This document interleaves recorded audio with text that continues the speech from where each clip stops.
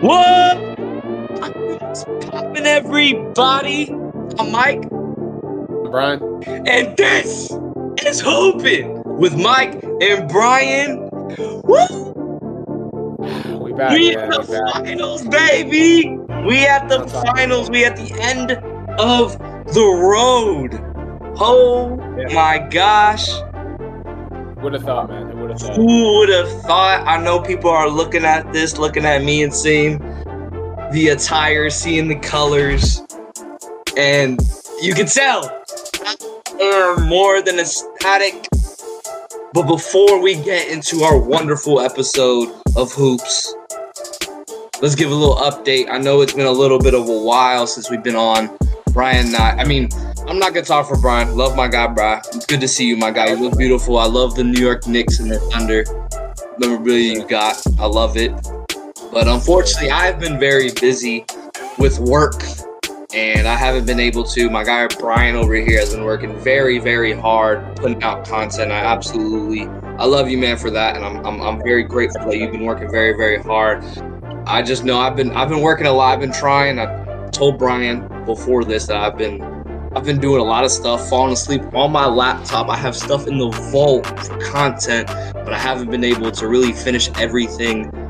I have a crazy mind. It's almost like if American Psycho was a real movie, it'd be my brain because, like, I try my best to do everything. But, my man, Brian, how you been, man? How's life been? How's home?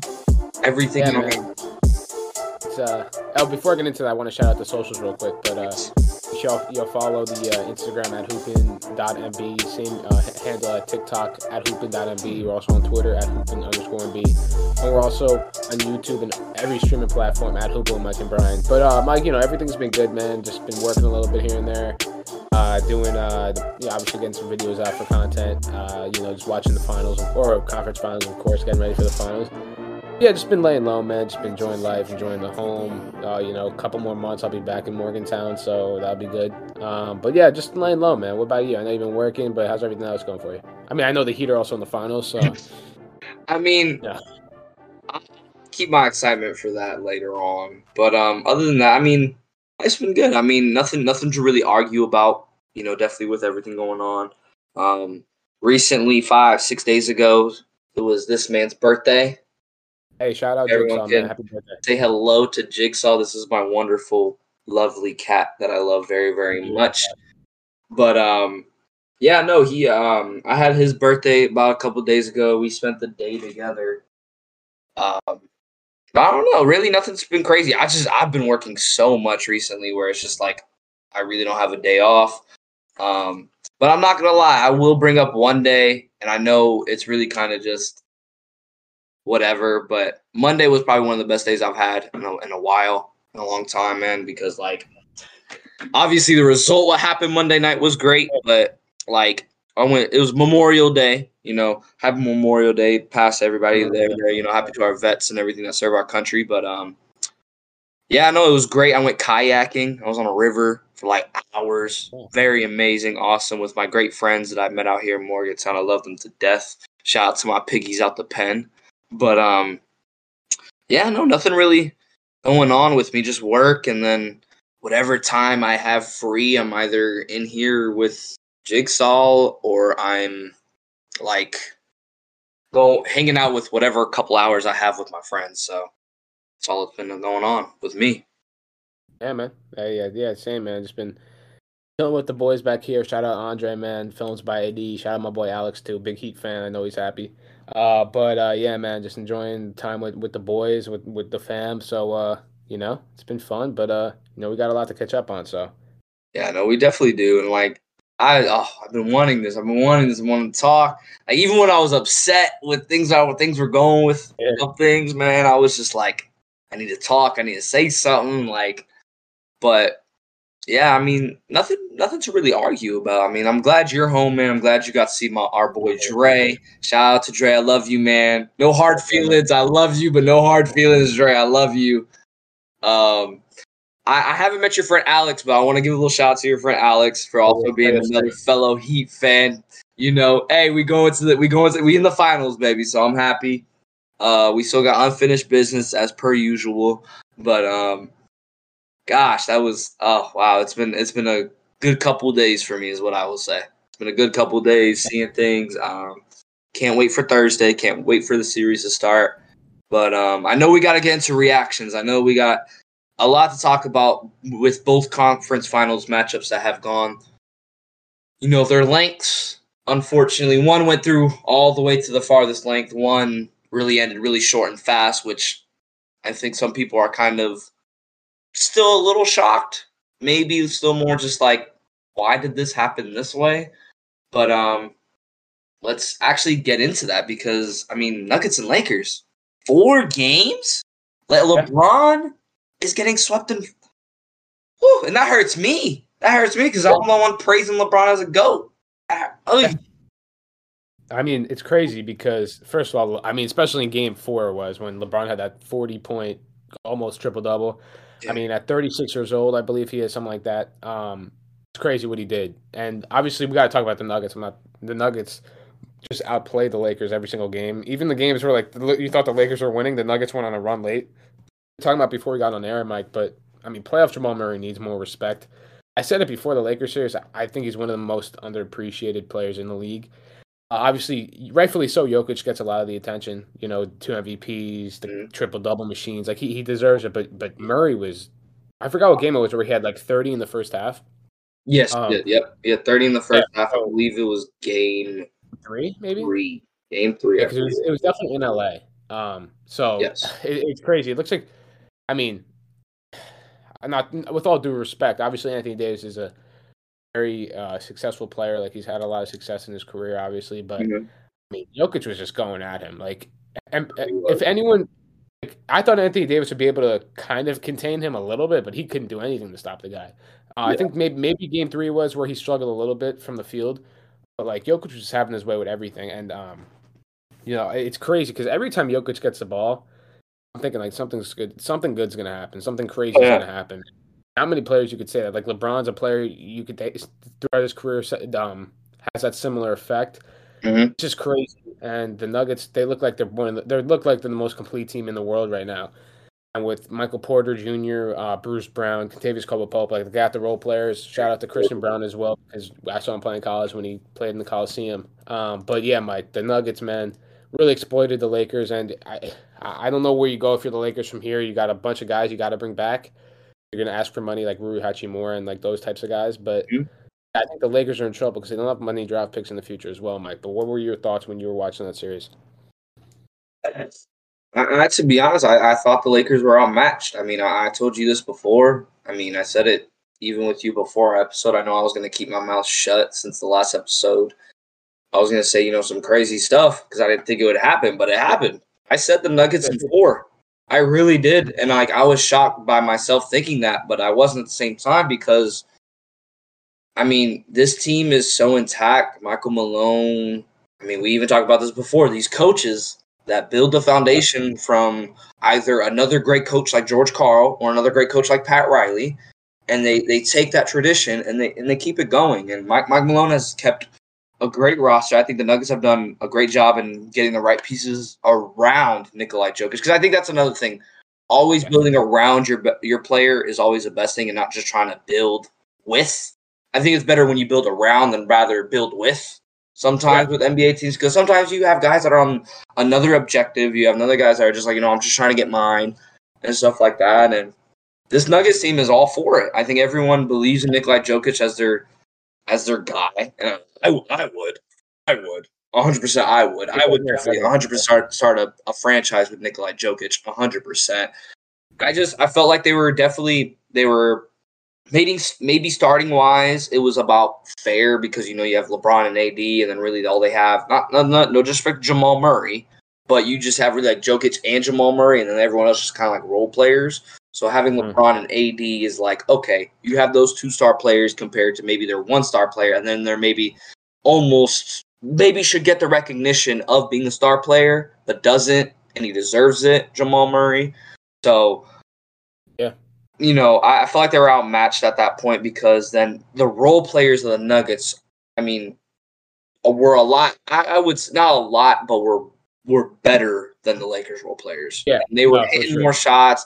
They were more in rhythm. Like Lakers, they were not that they were still trying to figure it out. You still had guys where it's just like, and to be honest, I'm gonna say this: the Heat kind of had some problems about this with the games too. But like, whenever somebody was trying to find a bucket, and it wasn't like your main guys like LeBron, AD, maybe Dennis Schroeder, maybe Austin Reeves, it was like they didn't know what to do.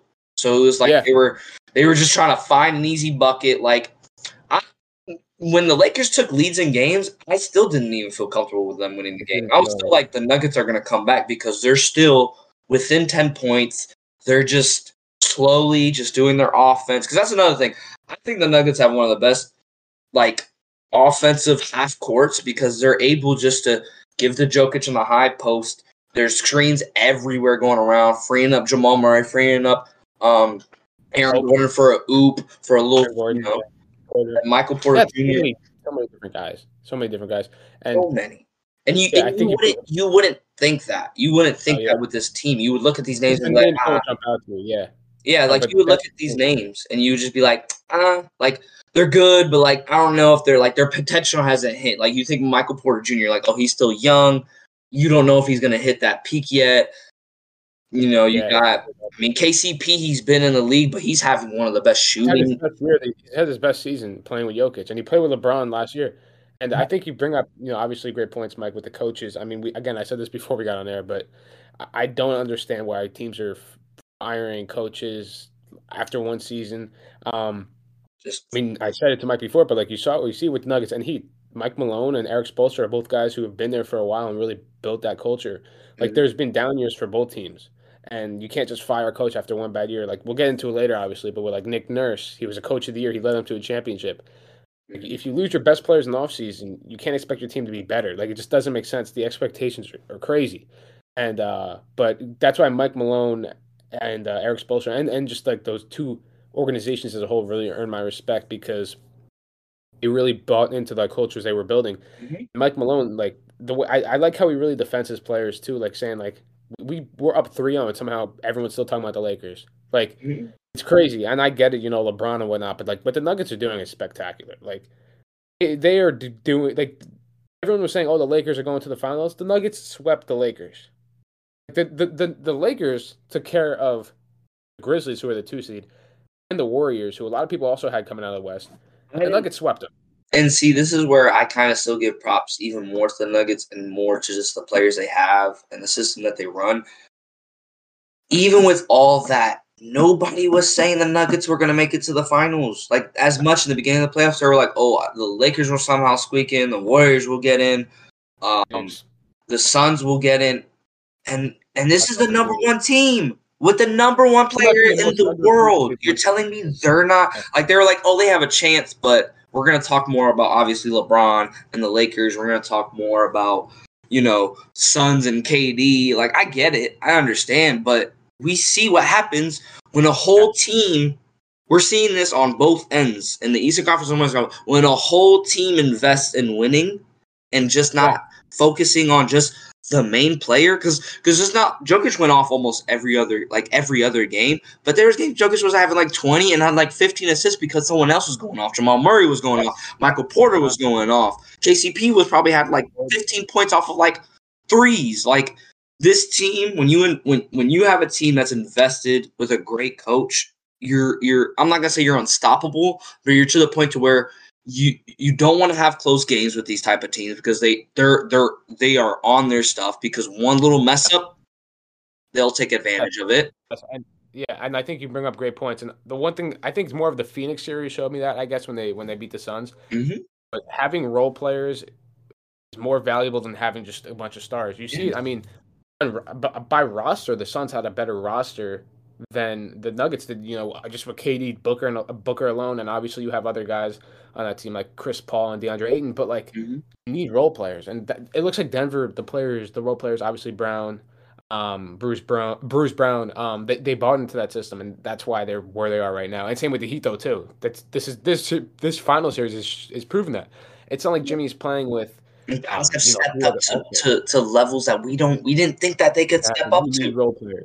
You need role players, and that's what you're going to see this offseason, I think.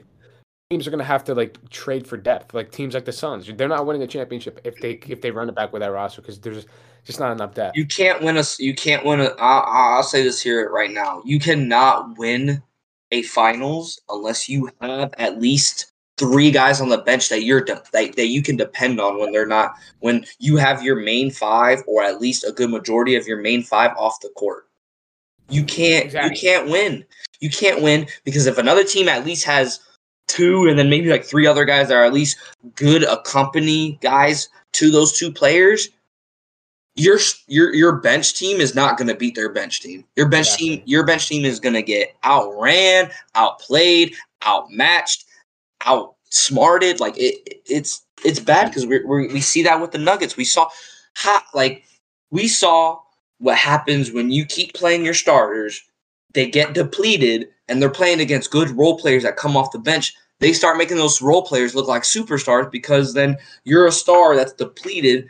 You need to go on the bench for at least a couple minutes to get your breath back, and you got to come back in the game. It's exactly, and it's just crazy because I mean we saw it a couple years ago with the Brooklyn Nets with that team with KD, Kyrie, and Harden. Like on paper, everyone thought they were winning a championship, but when you don't, obviously there's injuries that affected that. Again, that's part of basketball, but if you don't have depth, it's pretty simple. You're just not going to win a championship. Look at the year when Dirk beat the Big Three Miami. I know you don't want to bring up those times, but I mean, that's a little bit of a hurt. Yeah. They had guys like Jason Terry. I think Jason Kidd was on that team. Jason Kidd was on the team. A bunch of guys who bought into that system and Deshaun Stevenson. Remember Deshaun Stevenson? Yeah, exactly. And in the NBA, you need guys who are you need a bunch of different guys who are good at different things. You need some guy who will get the offensive rebound, some guy who'll get the 50-50 balls. Like you see it with like PJ Tucker from the Sixers. Like you just need guys like Haslem. They got Bruce Brown, and he's like 6'4", 6'5", and he played center on the Knicks or on the Nets. Yeah, exactly. Not the Knicks, the Nets. Yeah. And me and Andre getting actually debates about this. So we were shout out Films by AD. Not trying to call you out, Andre, but we get in disagreements about Udonis Haslem. He thinks Udonis Haslem is just a waste of a roster spot. And me personally, I could not really disagree more because you need a guy on the roster who's going to hold players accountable because it just can't be your coach yelling at you all the time. You need somebody because they all respect Udonis Haslem. I mean, I believe he's the all-time leading rebounder in Heat history, and he has like 3 rings. Like he knows what it takes. So like possibly 4. Hopefully, I'm just kidding. Yeah. And I don't think the Heat would be where they are without that veteran leadership. And you have guys like Kyle Lowry too and Jimmy Butler. Mm-hmm. So I just think you need. My point is what I'm going at here. Again, not trying to call Andre out, but my point is you need guys who bring something different to the table. Some rebounding, shooters, defending, guys who can come down and make free throws down the stretch. Like you need different things, and that's what these 2 teams have. Because you're seeing guys like, Michael. Again, we'll have to get into that a little bit later. But you have guys on the Heat and the Nuggets who are going to be getting paid now because of the one thing they do very well. So it's going to be interesting to see. But my point is here, I mean, role players definitely outvalues just having stars on your team. You need role players and guys who are going to just buy into the system and not expect to get 20 shots a night.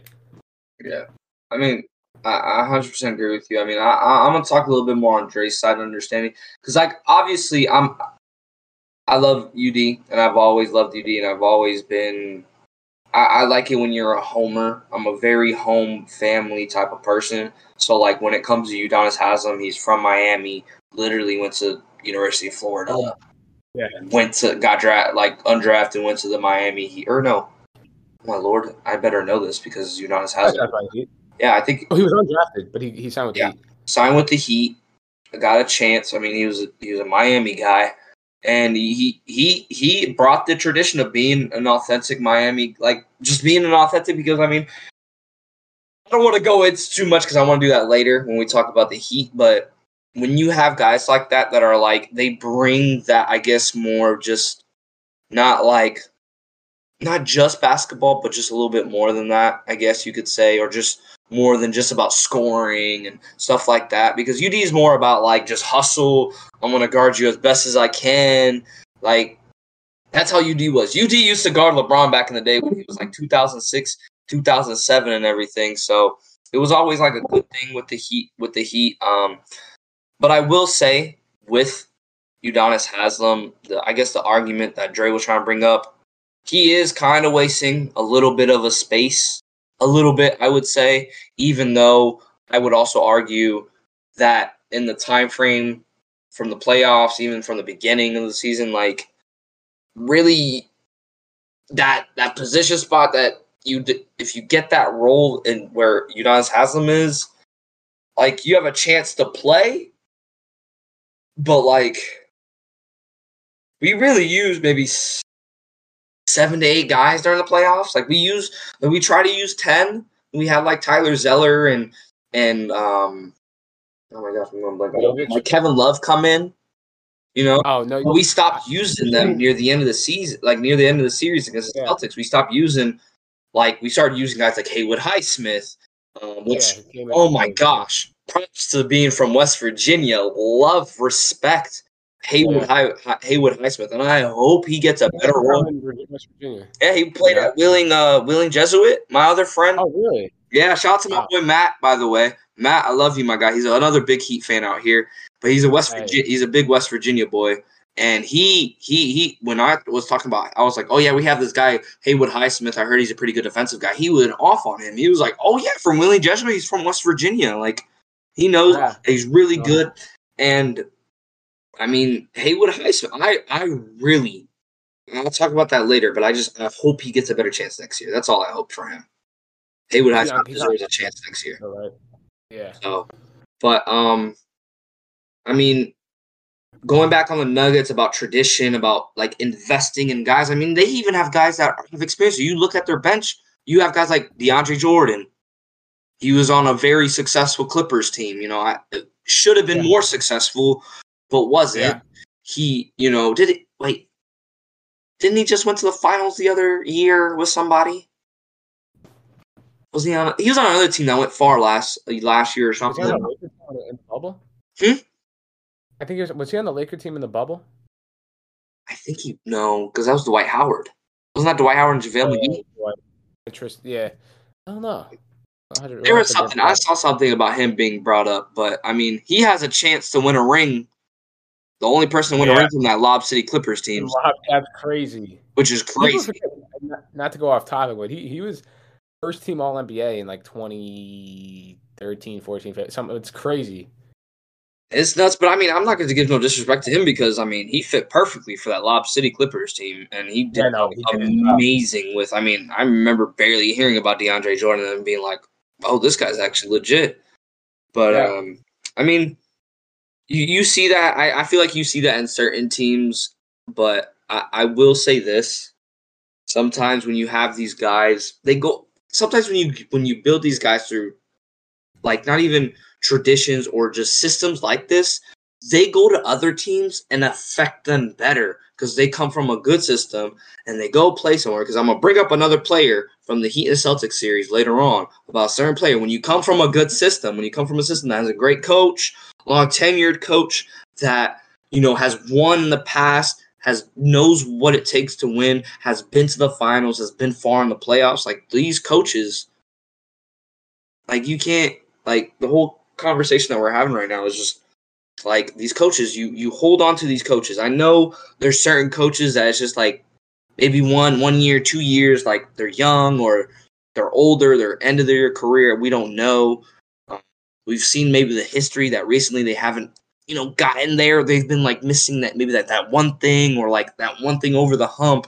They make it to the conference finals. They make it to this, like the second, third round. They're just like, they stop right there. And we see that, and people are like, oh, get rid of that coach. He'll never get past that point. But I could argue and be like, what other coach in the NBA, besides maybe like the top coaches or maybe like the young coaches that come in and they make it in the finals or they go pretty far in the East, like in the conference finals or go to the second round farther as a young coach. But what other coaches are doing the same thing as much? There's not a lot of coaches doing the same thing. There's not a lot. Yeah. Because that's the thing. We talk about young coaches, like what we're maybe talking about 1 or 2. Talk about what, like maybe like young coaches now. Like they don't work out in the NBA. Like they do maybe 1 time, 2 times, but like. Well, last one I think was Udoka, but then obviously that situation unfolded and he ended up with the Rockets. I would say the last successful young coach that I've seen, like a young coach that just came in first year, whatever, was maybe can't even say his name because it's like he had LeBron James on his team, but Tyronn Lue. I know, yeah. I mean, but people make jokes that LeBron was the coach on that team. LeBron was everything on that team, or whatever team LeBron's on, it's LeBron's team. It's not the coach's team, which I would disagree because when it came to the Heat, you are not playing that game with Eric Spoelstra. That's one thing I will say. You're not playing that game with Eric Spoelstra. 100% you're not. And they had their problems. They did. Yeah. So. Oh, yeah, for sure. No, I agree. I mean, I think it's the system you play in plays a lot of role in your success as a player. And I see it all the time when like players get drafted and some players don't pan out. Sometimes I don't even think it's the player's fault. Sometimes they just didn't get drafted into the right situation. There's just guys who got drafted, like I think I named like a Jaleel Okafor or like well, the reason I say Jaleel Okafor is just because he's a guy who got drafted to Philly. I just don't know if he fit that system. And that obviously that falls on the player, but sometimes it's got to fall on the organization as well. And you're seeing on the flip side when players, I know who you want to talk about, Mike, so I'm gonna let you get into that when we get to it. But you see players that come from really well-run organizations, and you're gonna see now like Spoelstra and Pat Riley, they're gonna get these players paid. Like they might not be able to retain all the players. But Strus, Vincent, like these guys got contracts waiting for them, and that's because obviously Pat Riley. I know it's gonna hurt you, Mike, when they're in different uniforms, when they're in Nick uniforms next year. Hey, whoa. I'm just saying, but yeah. So you'll see it though. It's like the system you play in plays a huge role in your success as a player or failures as a player. I don't know if failures is the right word, but it's crazy because you see it all the time. And these guys on the Heat and the Nuggets too, like Bruce Brown.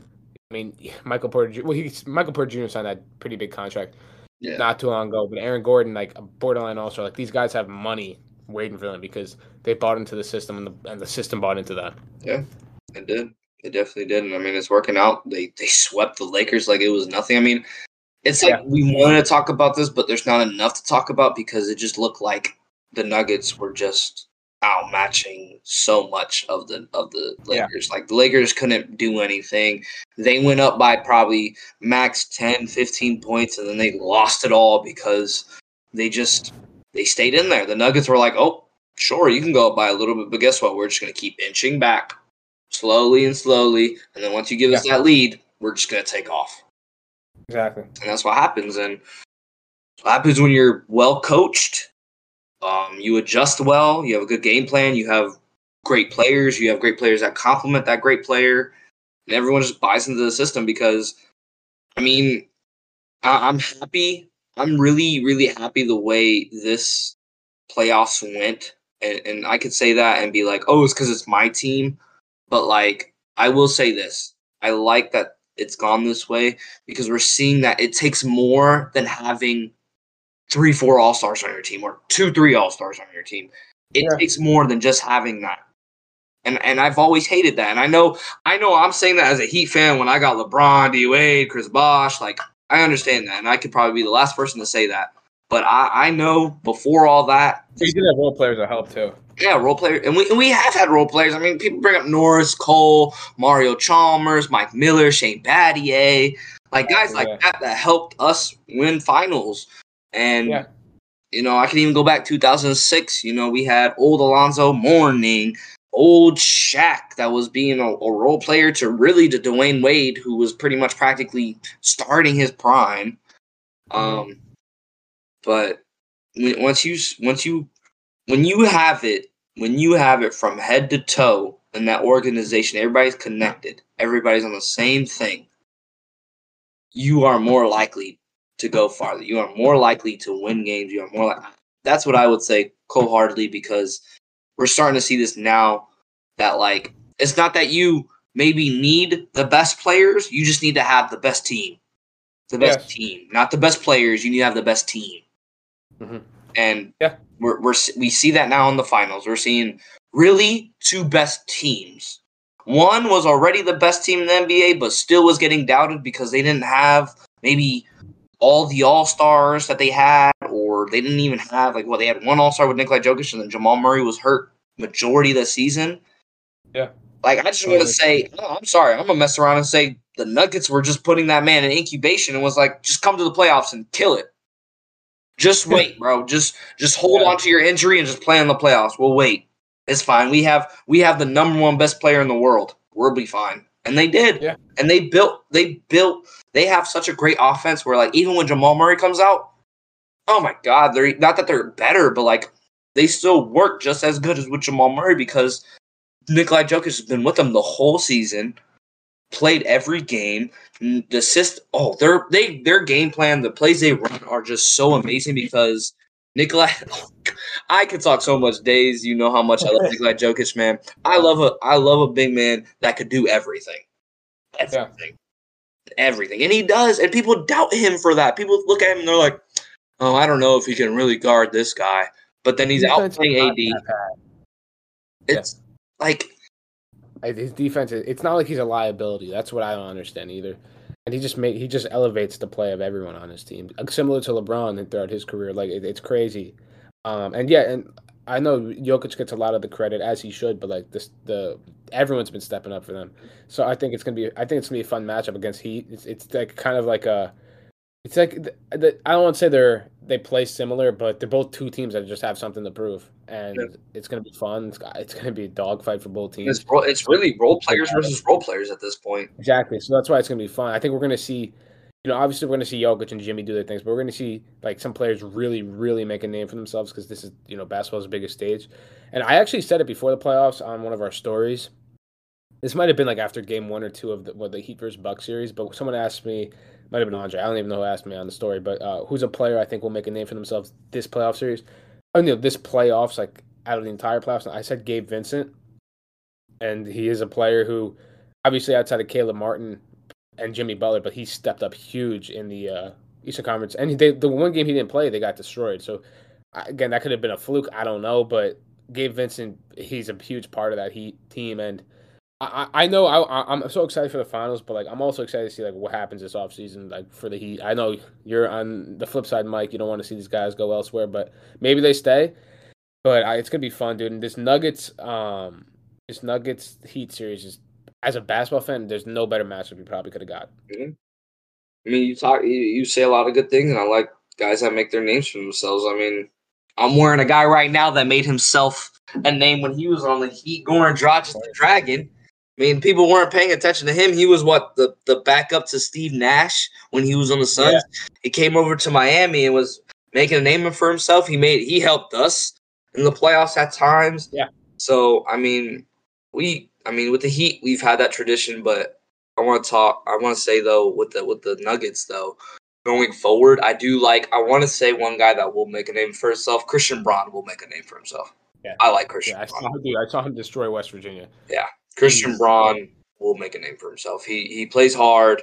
He plays his role.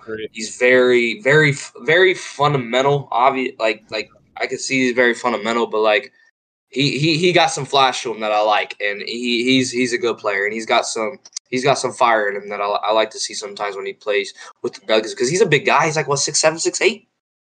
He's something like that, but he can shoot. He can shoot. He can shoot, and he can dunk too. But that's the thing I like about him the most. Like you saw him at Kansas, he led him to a national championship, averaged probably 20+ points, whatever. But you see him on the Nuggets, it's not like he's doing anything crazy. Like he's just doing what they're asking him to do. That's why this Nuggets team is as successful as they are. Because coming from college, where you're the guy, and then going to Denver, where you're the second or third guy off the bench, and you're really just out there to shoot it if you're open, but provide defense and just move the ball and do what you got to do. But that's why this Denver team is going to be successful. Has been successful this year because the guys have bought into that system, and you're seeing him with Brown, a guy who's the guy in college. Yeah, look at him now. He goes in there, he in there for 2, 4 or 5 minute stretches, and he just tries to make the right play, and that's what earns my respect. He's another hustle guy for him. Like he's gonna go in there and hustle. Like he's just gonna go in there because to be honest, if you want, because that's the name of the game. If you want to make a name for yourself, you have to do what you're asked. Yeah. Obviously coaches, scouts, like I know they get doubted and they're like, oh, they don't see the true talent, stuff like that. But like, it's not that they're trying to get the talent. They're not trying to get like the best of players at times because they obviously have to think about what they already have. Like the Nuggets already had to think about what they already have. We don't need another ball dominant guy or another guy that could just, like it would probably be great maybe to see it like if there was another all-star superstar with Nikolai Jokic, like another MVP type of guy. But I feel like it would ruin him because it'd be like you kind of have to share the ball more. Like other guys, role players wouldn't get their touches, and it would feel incomplete. It would feel like it's not there. Like it's there. Like you have the star power, but it's still not, I guess, there. Yeah, and I think. No, what were you saying? Oh no, I was just gonna say like, and with that, like just with Christian Braun, I mean Bruce Brown is also a great name to throw out there. I mean, Thomas Bryant is on their bench, who's also another big role-playing big man. I know he hasn't been playing as much, but Christian Braun and Bruce Brown are definitely big examples that come in, and they're your hustle guys. And I mean, Christian Braun is like another wing guy, another big body that you can throw at people if need be, and he can guard pretty well. I believe Christian Braun was taking the assignment up when Aaron Gordon was going out, and he was guarding Kevin Durant. Yeah. So, yeah. I mean, I think, you have guys like that, and it works out. And I think we're going to see, no disrespect to Denver as an organization at all, but Denver's never been a place that really like attracts big name free agents. Yeah. But I think you're going to see like guys want to play with Jokic and guys want to play in that system from Mike Malone and Jamal Murray, like those guys. Like I think you're going to see. You might not see like I don't know, LeBron James time with the Nuggets, but I think you're gonna see guys who want to go there, and I think this is great for the NBA. That two small, well, Miami's not really a small market, but two like less known teams in the NBA as opposed to Celtics, Lakers, like are in the finals because you don't have to go to a big market to be successful. Yeah. And I'm just always sick of hearing about the Lakers, the Celtics, like the same, even sometimes the Knicks, but that's what I think it's great for the NBA that this is the matchup. I know the ratings might not back up that point, but it's gonna be just a great brand of basketball. I couldn't be more excited for it. Yeah, same here. Same here. I'm very excited for the finals. I mean, obviously, yeah, I know a lot of people are going, oh yeah, you are because you're the Heat fan. Your team made it, but I mean, not gonna lie, there was some thought that we weren't, but yeah, that was because certain things happened. But going forward, this Nuggets team is very, very scary, head to toe. They're literally the team. They are the team with the guy, with the coach, with everything, top to bottom, and they got it all. I think going forward, they're going to be perfectly fine.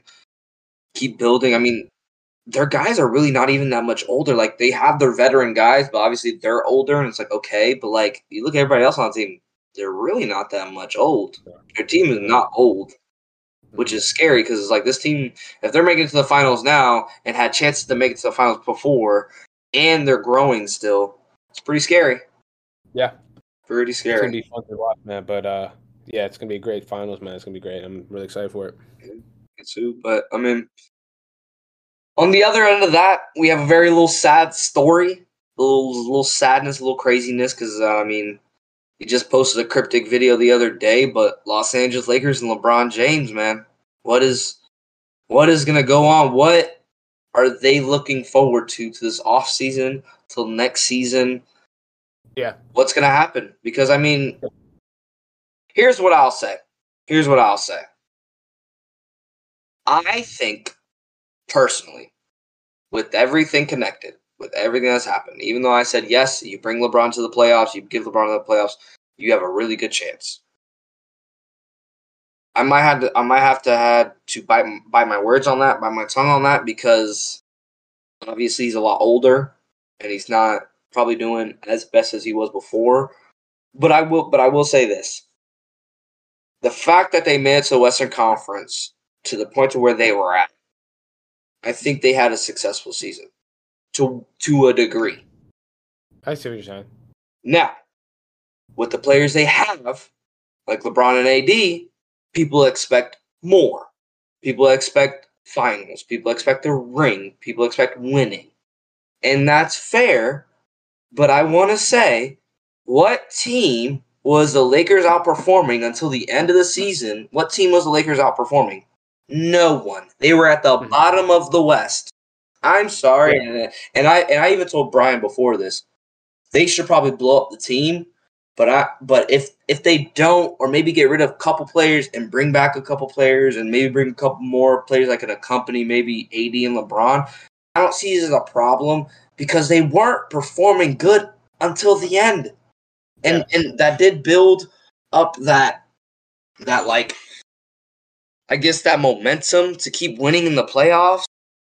But at the same time, like yeah, I agree. I mean, I think the key is you see it. You got to fill LeBron around shooters. You got to get him shooters, right? And I think with Anthony Davis, you just don't know what you're going to get from him. You might get 40 and 15, you might get 15 and 11, or he might be out for 3 weeks. Like, you just don't know. And at this point in LeBron's career, you can't really afford for any uncertainties. And also, we don't know what's happening with LeBron. Me personally, I'd be very surprised if he's not back with the Lakers next year, or whether he's retired or a new team. Like, I don't see him being anywhere but the Lakers next season. I think that's just No, yeah. I mean, he just dropped 40 points in an elimination game. Like, he still got some left in the tank. And I don't know if he's still trying to play with almost 30 points a game. You think he needs to leave now? Exactly. And he could. I don't think he will get another ring especially next year. But I don't even know if that's his goal at this. Like, I know he wants to win, but I know he also wants to play with his son. Yeah. So I don't know what to expect, but I'd be surprised. Greatness. You also got to remember, the Lakers, they don't have any draft picks for a little bit, for a little couple years. So it's like, where do you even go? And I think we're going to see guys. I'll get into it later when we talk about our teams, but I think Reeves has got a contract waiting for him, and I hope the Knicks go out and get him, because I think the Knicks are a shooting guard away from contending. But I'm going to save that for later. But if Reeves, I mean Lonnie Walker, I mean Schroeder might even get a bigger contract. Like, they got guys who are going to be getting paid. That's funny that you brought that up, because I was thinking about the contract that he did sign. Remember when the Lakers were offering him a contract and offered him that big old contract? Or it wasn't even. He took a. Didn't he take a? Wait, I forgot. No, what's the other way? He took a pay cut. Yeah. It was like he had an extension waiting for him before the season because he was on his expiring deal, and he bet on himself because he thought he could make more money, and then he had a bad year and got paid. He went to the Boston and got paid a veterans minimum. Yeah. It was like 1 year, $6 million or something like that. Yeah, and then he comes back to the Lakers, and I mean, he had a good season. I mean, he did pretty good. I know a lot of people are questioning certain players like AD, D'Angelo Russell, guys that kind of like. I would not. Okay, can I say something real quick? Sure. This is aimed towards everybody, and obviously I'm a Westbrook fan. You see my OKC pennant. I'm a Knicks fan, but Westbrook's my guy. I mean, all year it was. I should say after the trade deadline, it was like, oh, they upgraded at the point guard position, which the Lakers got better from the trade deadline, no doubt. But, I mean, they were destroying Russ on social media everywhere about how much he struggled with the Lakers. And you saw D'Lo, he's like, D'Lo is so much better and all this stuff. D'Lo was awful in the playoffs. Awful. And this is directed towards everybody who disrespected Russ, who was saying how much D'Lo was better than him and all this ridiculous stuff I would read online.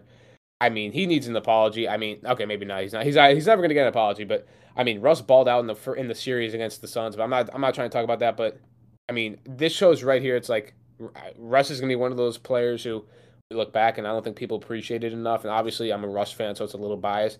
But I just had to go on my little rant there because everyone was telling me how much better the Lakers got. Which again, they did get better from the trade deadline.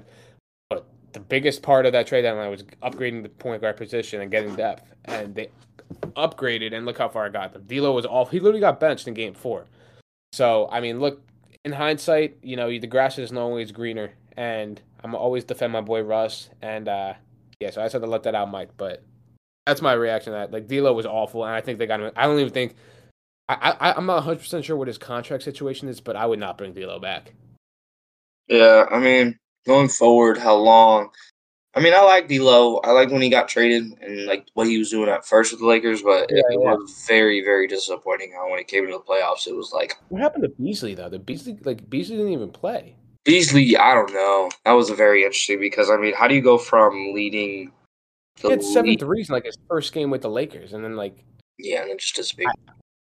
Yeah, I thought that was weird. I'm not really sold on Darvin Ham as a coach. Like we saw it like. A couple game. I don't know what game it was. It might have been the Denver series or the Warrior series. No, it was Warrior series where he took LeBron out with 6 minutes left in like a 4-point game, and LeBron subbed himself back in. Like he just does stuff. I'm not really bought into that as a Knicks fan. I don't really care what the Lakers do, but I'm not a huge fan of Darvin Ham. Again, you got to give a guy more than 1 year, so he could definitely he definitely turned things around after the trade deadline, but he just made questionable decisions and. I think he gave D'Lo way too much time. I mean, it's the playoffs. If a guy's not playing well, you have to go in a different direction. He waited till game 4 when they were down 3-0 to really make a move and bench him. So I don't know. I'm not really sold on that. I think you just got to be able to make some decisions as a coach, and I just didn't like the decisions he made. But I mean, I'm happy the Lakers lost, so I guess it worked out. Yeah, I mean, going forward, I mean, overall, I mean, I do have to question Darvin Ham's. I guess the way His he in-game adjustments, in-game adjustments was probably not the best, and I mean, I give the benefit of the doubt for a lot of people, even it's bad how much I give the benefit of the doubt for a lot of people. But I mean, his first year, I mean, I know being crazy right now, my cat. But I mean, with what he had, a team that just it was so fresh. Like the team still was figuring out near the trade deadline, was still like, what do? We don't know what to do. And then the trade deadline happens, and you get all these new players, and you're like, okay, maybe we have something now. We upgrade at the point guard. We have another ring player like Vando, Jared Vanderbilt, that could really hustle for you so much. Like I would love bring Jared Vanderbilt to the Heat. He would love the Heat tradition. He loves that hustle, get the rebound. We would love to have him. I would love that. He didn't play a lot either though down the stretch. I mean, because he can't shoot. I guess like that because he in the Warriors thing he was locking down Curry. He was but like I get it. You need guys who can shoot. You also need guys who can defend. So I didn't understand, to be honest with you. Yeah, D'Angelo. I'm sorry, D'Angelo Russell can't guard. Cannot. He can't. No, not at all. Yeah, Dennis Schroeder can guard because I mean he was obviously the pinnacle of guarding Jamal Murray. Yeah. That didn't work out, but that's because Jamal Murray is Jamal Murray. But besides that, I mean, here's what I'll say for the Lakers in the offseason. To not even try to finish this quickly or anything. It's either you get rid of some of those pieces that did not be expected to what they were going to be and get maybe someone that has the potential to be that, or maybe just another piece that can complement LeBron and AD better.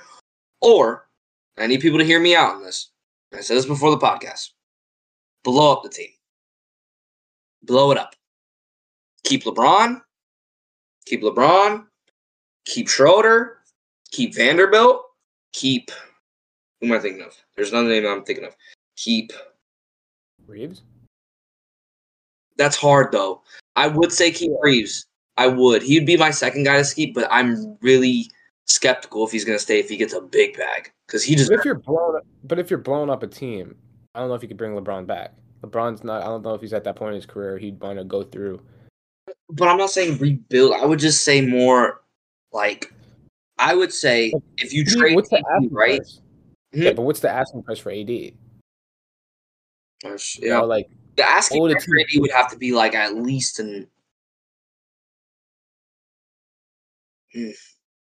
That's it. Because yes, they need draft picks, but if they're only trading for draft picks, they might as well trade LeBron too. Yeah, but I mean, even if it's draft picks, I wouldn't even try to get draft picks for Anthony Davis. At that point, if you're trying to blow up a team and still win, I would at least say trade AD for either not a bunch of role players that could complement LeBron, but like better, like if you trade Anthony Davis for like not another big man, but like just another player that can actually,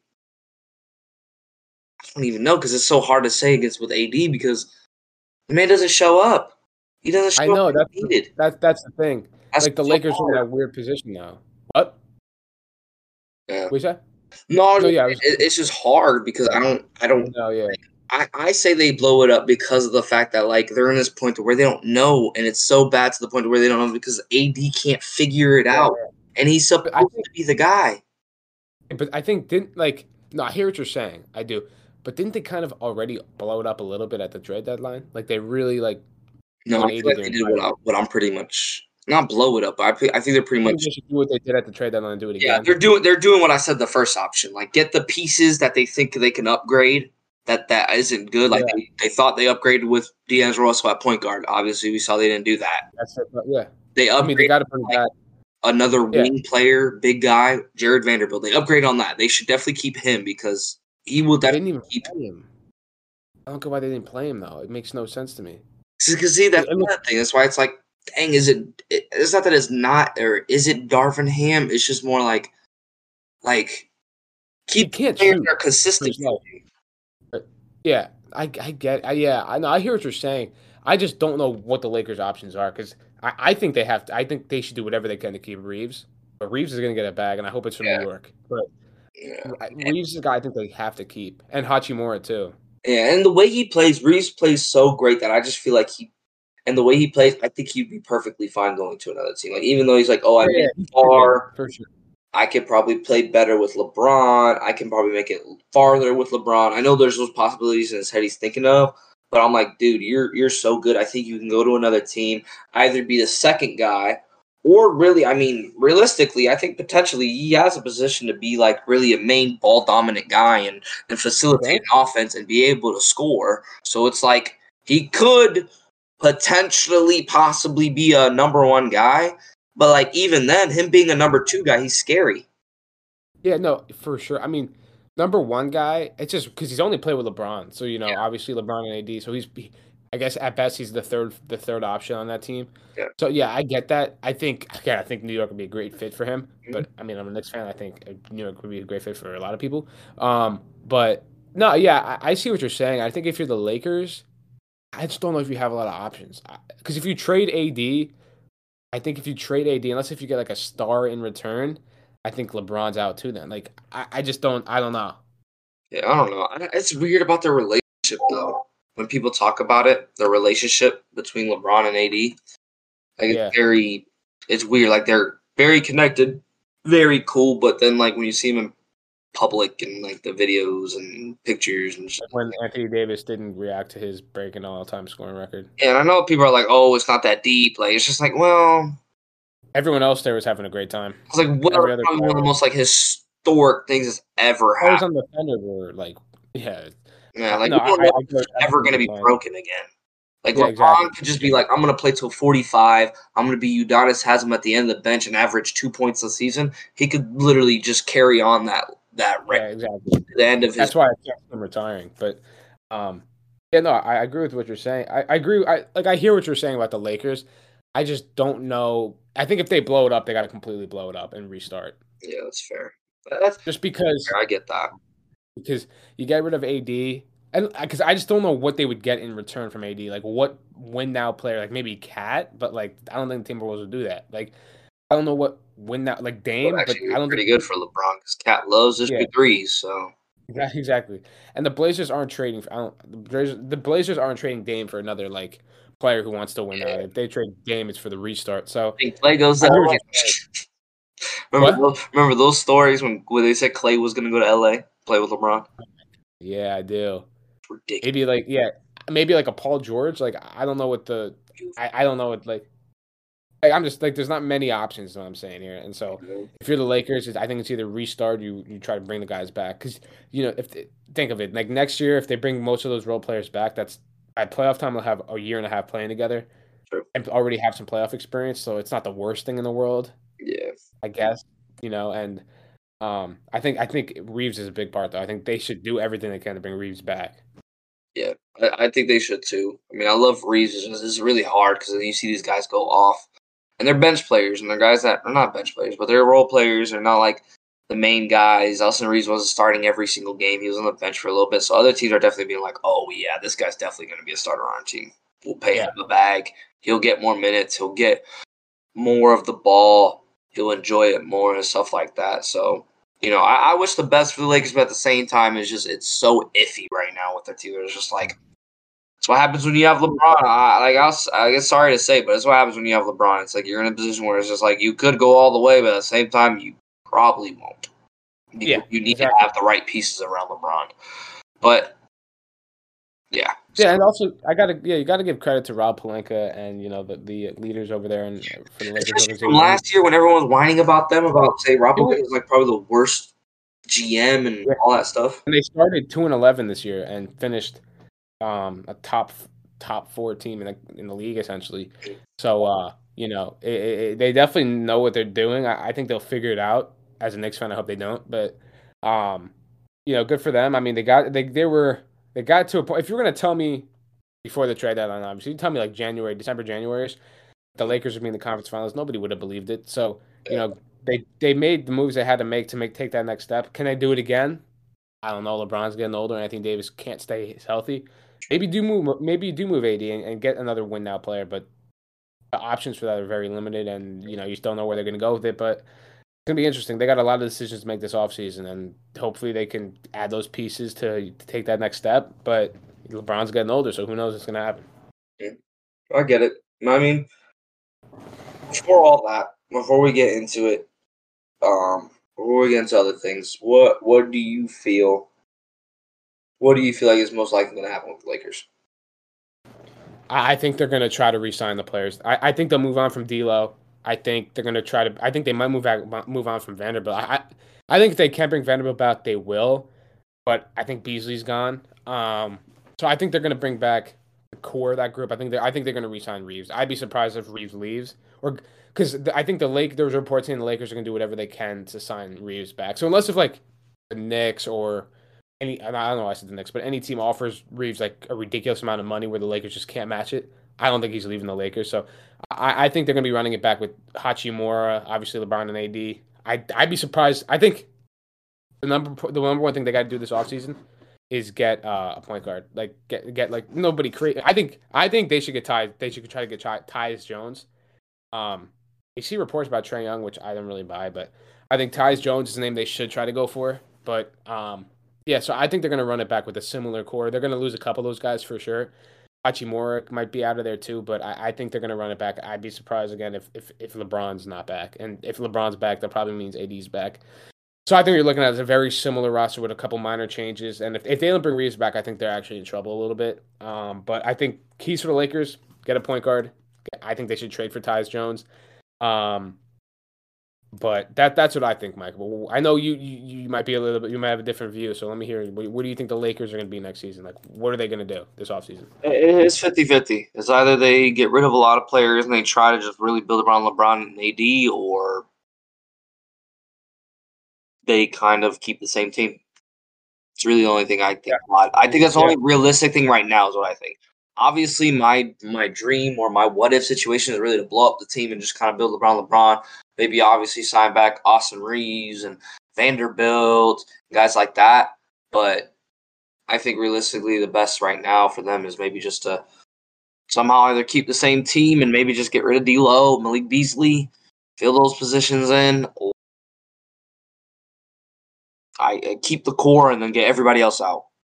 That's the only realistic thing I see for them, and I hope the best because obviously I root for LeBron, and obviously I'm one of the candidates that say LeBron's the GOAT. But I mean, with this, it does hurt a lot on his legacy. But I mean, moving forward, we'll see how it goes. We'll see how it goes for him because obviously I am in better positions than him now, so I could care less. Unfortunately, love you, LeBron, but should have stayed in Miami. Just kidding. But Bronny gets drafted there. Yeah. Other than that, yeah. Hopefully, Bronny gets drafted to Miami, and then he can come back to Miami. But we don't know. We'll see how that goes. Hopefully he has a good season with USC. Maybe make him go to the Final Four. That'd be pretty cool. But we'll see how that goes. Other than that, the Lakers, man. I mean, they got to figure it out at this point. I mean, I'm not gonna say force it very fast because I'm not gonna say it's a new team, but it's like newly coached. You brought in new players halfway through the season. You really were at the bottom. Like, this is more general. I'm saying more. I'm like forgetting about the fact that they have LeBron AD. Like, this is what it was. This is a Lakers team that has good players on the team. They finished at the bottom of the West. They have a new coach. They had new players coming through halfway through the season. They barely made the play-in, and they went all the way to the Western Conference. If you explain another team rather than the Lakers, you think that's a pretty successful season. But then when you think it's the Lakers, you're like, we don't know. So that's really the problem, but I just hope they figure it out. Like I said, it's 50-50. Either they keep their core and then get everyone else out of there, or they keep LeBron and AD and they just kind of build around them. And that's it. Yeah. So. Yeah. Oh, for sure. I think it's going to be interesting to see. I think there's going to be a big offseason for them. And, LeBron's got maybe 2-3 years left. Like, we don't know. Maybe, according to LeBron, he might have 0 years left. But, we'll see. But, again, I'd be surprised if he's not back in the Lakers uniform. And, they just got decisions to make. It's a big offseason for them if they want to, get back to that championship back in 2020, like do the same thing. So it should be fun to watch, man. I'm looking forward to it. Oh yeah, no, for sure. 100%. I just hope they can get to it. Because I mean, I will say this as a as a Heat fan and everything, I've always loved LeBron. Watching him play and see how he adapts to all the situations he's been in. Obviously, coming to South Beach, then going back to Cleveland, and then going to play with the Lakers and all that stuff, and seeing how he's adjusted really, really good in those areas. But just, I guess it's more. I'm not going to blame it on the supporting cast, obviously, because I feel like that's a lot of big arguments with LeBron. Is that his supporting cast isn't good enough, and he's LeBron James. But we'll see how it goes. Other than that, because I mean, I think it's more. And I'm sorry to say this, and I'm sorry if anyone's a big Anthony Davis fan, but I think he messed up the bet worse than LeBron. Like I think LeBron actually tried because he's like, I'm 38 and I'm trying to reach Michael Jordan. I'm trying to be the GOAT. Like I'm trying to be that guy. And we're saying, we said it now when we were talking about the Denver. You have to have a team rather than a bunch of stars. You have to have a team. Yeah. Have a team that's invested. You can't just have and LeBron knows that best. We know the first year when we got LeBron on the Heat, people were like, "Oh, they're gonna be great. They have LeBron, D Wade, Bosh." What happened? We lost to a team full of role players. I'm sorry, Dirk Nowitzki and a bunch of role players. And the guys are old. We lost to a bunch of guys that were older. We lost vets and role players to the Mavericks. And then Dirk Nowitzki carried them when he needed to be, which was phenomenal. And I would argue Dirk Nowitzki is probably one of the greatest European players of all time. But, and LeBron knows that. And I know LeBron knows. I know because I know LeBron. I'm not saying I know LeBron personally, but I know LeBron knows that. Since he played with us, he knows that when you're invested every way through, everyone has a role, everyone deserves either the ball or deserves a minute or two in the game for whatever they have to do, whatever they're asked for. You win games, you win finals, you keep, because there's been points where we were down, and when we had LeBron, we were down. The Spurs, we were supposed to lose. What happened? Ray Allen hits a 3 in the corner. Yeah, and we win the series. Or we win Game 6, we go to Game 7, and we win the series. If that doesn't happen, Spurs have another ring. Tim Duncan maybe has 6 rings now, and Tim Duncan's maybe now. Wait, does he have 6 or he has 5? I think he had 5. He'd have 5-1. He would have 5, right? With that, he is 5-1, so he would have 6. Oh, so he would have 6. So maybe Tim Duncan would probably be the greatest player of all time. I was telling you, bro. Like Tim Duncan's the most underappreciated. Like I don't get how he's not in people's top 7 of all time. If he's not in your top 7, greatest power forward of all time. I don't know who's another power forward that has as much winning and as much success. Yeah. Tim Duncan. Yeah, also revolutionized the game with the bank shot. Like I don't know. He's a guy who's never going to get respect. Like if he's not someone's, for me, I have him number 6 all time. But if like I hear people don't even have him in this top 10, I'm like, dude, get out of my face. Like that's crazy. I don't know what to say to people when they don't have Tim Duncan in their top 10. Sorry. Yeah. What other power forward is better than Tim Duncan? Please let me know that has 5 championships. It has 5 championships. Has multiple All-Stars, has multiple winning seasons. I don't know.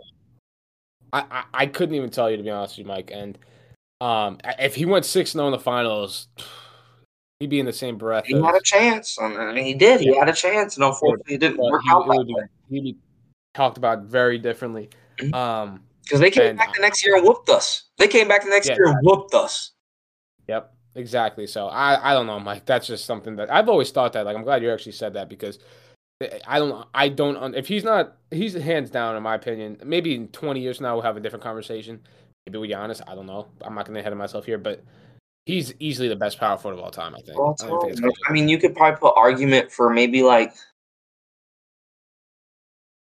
yes, okay. Think of like, who else? I mean, maybe you put an argument with Dirk. Maybe, but it's like Dirk doesn't have 4 other championships. I know, yeah. He doesn't have as much. I don't think he has as much All-Stars as Tim. I don't think he has as much. Dirk has an MVP, but yeah, I mean, Dirk does. Oh, he does have it. Does Dirk have an MVP? Pretty sure he does. He also has. Well, he has a ring too, but I don't know. And he has a It's hard. Finals MVP too. Well, I think Tim Duncan does too. I think he has a one or two. I think, or Yeah. was it Manu that won one? I think Manu Uh, Finals MVP. did he? I can double. I can. Let me. I can We double could check. double But check that because I know that Spurs. Oh, and we're gonna talk about Spurs here in the next couple of minutes because I'm about to bring up a player. So yeah. when we get to this other conversation, but that's one team I'll Yeah. never disrespect. Never. I'll never say anything bad. I know they weren't that good or anything. I will never say anything bad against Oh the yeah. San Antonio Spurs. I have the Yeah. I mean. utmost respect for the San Antonio Spurs. Yeah. I mean. So he's a 5-time champion, 15-time All NBA, 15-time All Defensive, Rookie of the Year, 3 times Finals MVP. He also has MVP. He has 30 all NBA things. All defensive and all NBA. Are you crazy? Who has that? Yeah, I 30 know. of them things. Oh, wow. What's it called? Yeah, exactly, bro. It makes. Who has Yeah, 15 all NBAs and 15 all defensive? That's crazy. yeah, exactly. 3 A's, 3 Finals MVPs. It's crazy. It's crazy. Brees Hall's wrong. He didn't just win one, he won 3. See? I don't understand the underappreciation for Mr. Fundamental Tim Duncan. Like that is ridiculous. Yeah, Ridiculous. Oh gosh. it's crazy. And that was one of the first guys that gave LeBron his respect. If you look at that 2008? Was it 2008, 2007 when they went against the Spurs? Tim Duncan No, went up 2000 to was the LeBron and Lakers said, "This Celtics. is your league. This is I your think it was league. This is you." 2009. What was Yeah, it? because it wasn't 2008 and 2010 the Lakers Celtics. Oh yeah, never mind. Was it 2004, 2005? Oh, I'm crazy. It was LeBron's like second or third. It was like his third year. Yeah. It was LeBron's third year. He went to the finals, which is Crazy. a little bit unheard Yeah. of, but especially for his player of caliber. But we're not going to get into that. But the thing that I was trying to say was, even then, in his third year in his career, a guy named Tim Duncan, probably at that point, argued to be one of the greatest power forwards, one of the greatest players, top 10 greatest players, probably at that point, because he still was already successful before then, was telling LeBron, "You're the guy of this league. You're the best player, man." He messed around and said, "Thank you for letting us win this finals, but you're the guy." That's what Tim Duncan was saying to LeBron. So It's crazy. what? So that's 3 years in the NBA. He's 18, 20. So he joined at 18. So he's 2021. Imagine being 2021 being told by Tim Duncan, "You're the guy of the league in the final." After the fact, for sure. Yeah. I couldn't agree more. I mean, it's crazy. I don't get how you don't give. In general, people don't give Tim Duncan his flowers, man. It makes no sense to me. I don't know what else that man could have done. So, yeah, I mean, it's interesting that we bring him up because we went from Lakers to him. But I mean, even then, like I said, even with the connection of LeBron, that's what happens. Because even though, yes, you could say Tim Duncan's one of the greatest guys of all time, but was Tim Duncan always the scoring guy on the Spurs? No, he wasn't. But he did everything else, though. Yeah, he had everything else.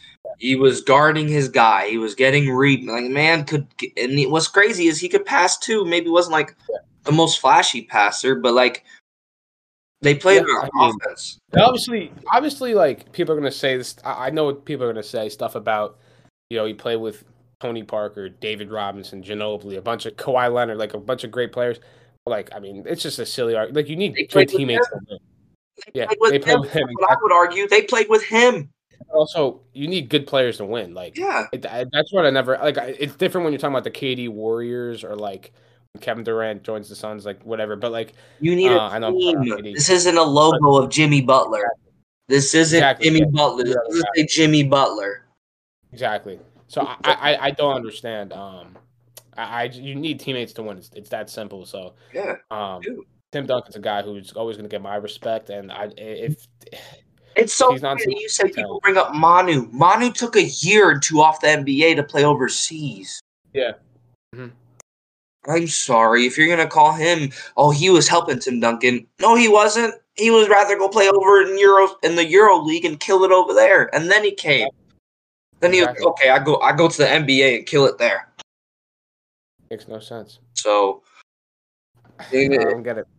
It's odd. I call it the odd disrespectful. I call it odd disrespect when it comes to players like that. You have so many players like that maybe either they're like Tim Duncan where they won a bunch of rings and won a bunch of awards that they deserve their respect. Or there's a bunch of players that like maybe they didn't win those awards or maybe didn't get to the finals, but they were so good that it was just like you can't knock what they did. You can't knock exactly what they were able to do.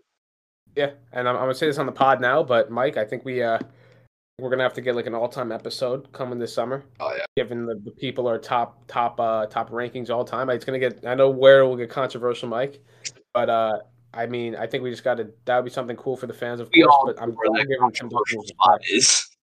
What? We all know where that controversial spot is. Yeah. Hey, real ones know, man. Real ones know. That one spot.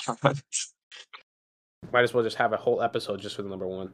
Yeah, really. But yeah, no, not to go off topic, but yeah, no, I mean, I'm glad we're giving Tim Duncan his respect. I mean, he's been a guy who, for some reason, I mean, yes, a lot of people say he's the best power forward of all time, so he does get, the flowers he deserves. But like, still, like, I just think if he went 6-0 in the finals, and it's a what if, can't buy into the what if, people be talking about him a lot differently. So it's just crazy how people still don't talk about him enough.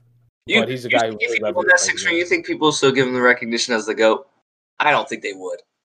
Tim Duncan? I don't think people would still. No, they wouldn't say he's the GOAT, but no, he would not be the GOAT. I shouldn't say that, but I think he'd easily be top 5 player all time. Top 5, 6 rings.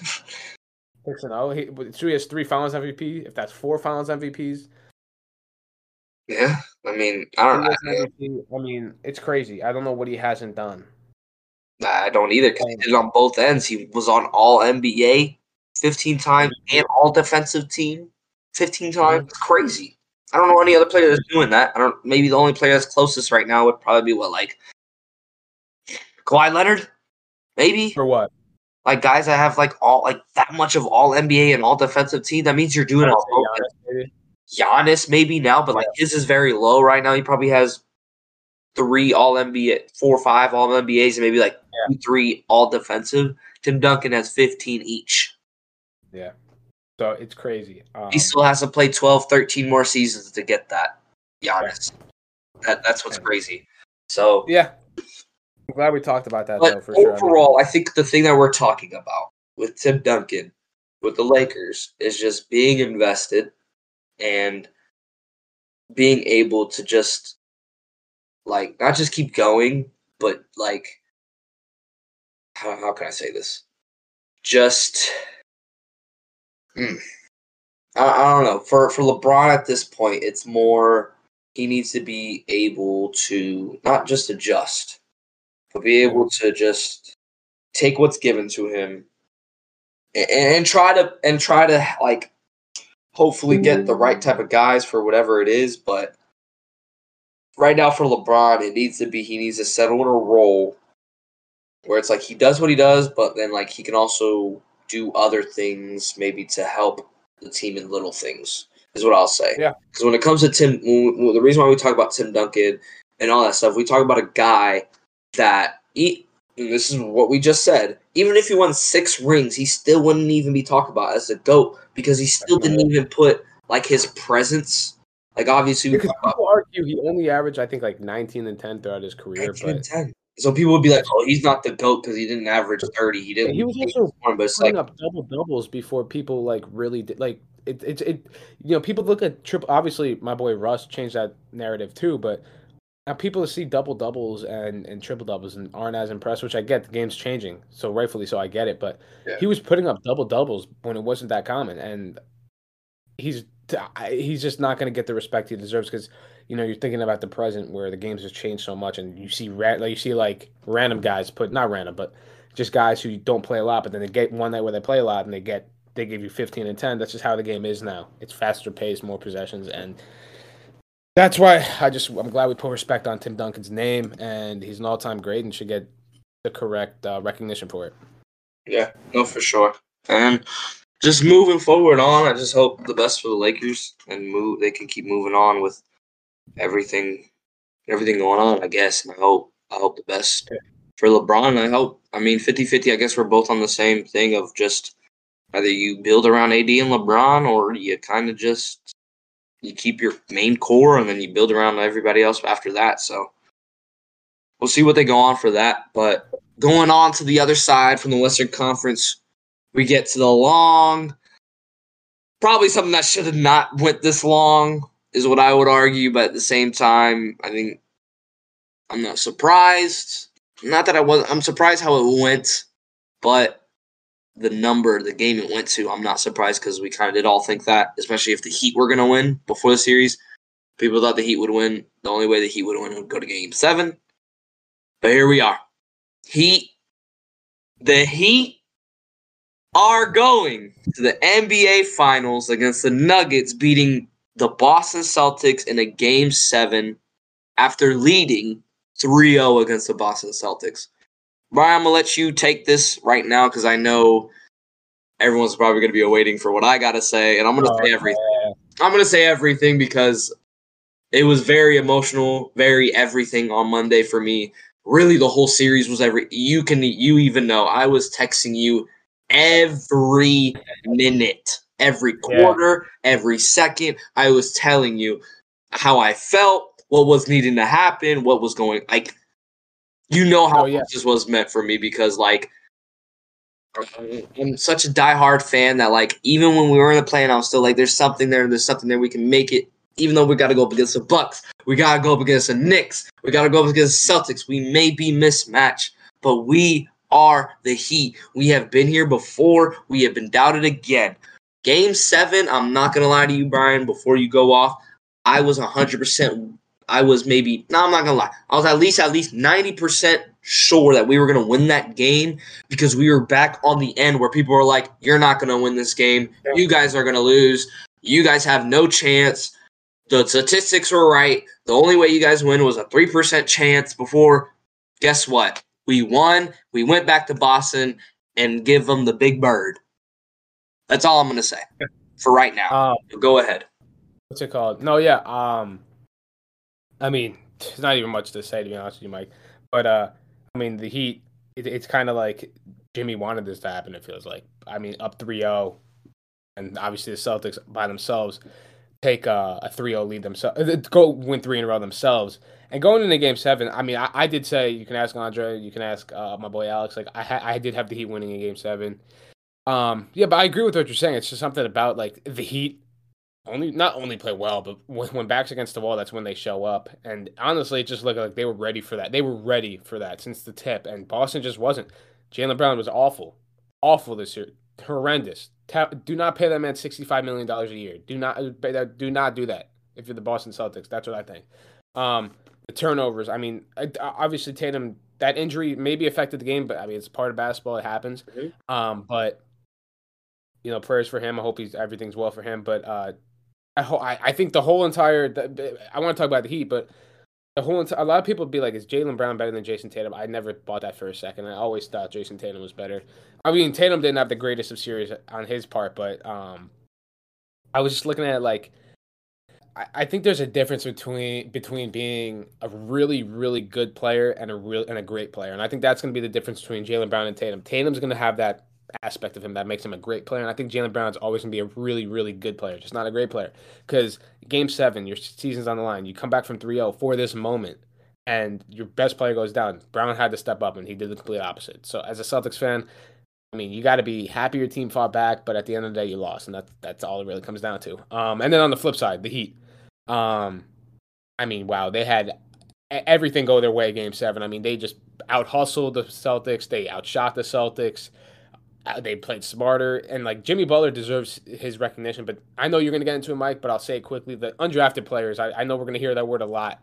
But you look at the Heat, Caleb Martin, all those guys, man. Caleb Martin, we got to talk about him for a second. I remember seeing him play in Nevada. He was a dog in college. Obviously, he was undrafted, signed with the Hornets. The Hornets waived him. Ended up with the Heat. It worked out well. I mean, I think what was the game Jimmy Butler did not play well? It might have been Game 5 or 6. And Caleb Martin, obviously they lost, but kept him in that game. And without Caleb Martin, they are not playing tomorrow night. And he had a great series. I'm happy for him. Lowry, I mean, we didn't see a lot of love. Bam, I've said this before. When Bam's aggressive, Bam is one of the best bigs in the league. I believe that. When he's not aggressive, he reminds me a lot of I Anthony love Davis. you back for that comment. I love you, but Got just you. keep Love you too, going. baby. Keep going. But Oh, keep going. yeah, no, but I was just saying, but he reminds me of Anthony Davis. Like when he's aggressive, he's insane, unstoppable. When he's not aggressive, it's like you even notice he's out there. For the Heat to win the series against Denver, they need him to be that guy along with Jimmy. But obviously, Max Strus is another name that played very well, and Gabe Vincent. I said it before we got on. When he didn't play, the Heat looked like a completely different team. So he's got a contract waiting for him too, Mike. So I'll finish it off by saying I think the Heat. I don't know if I love the matchup with Denver, but I mean, the Heat have shown they can beat anybody. I mean, nobody liked them playing against the Bucks. I mean, the Knicks was probably the one series where most people picked them to win.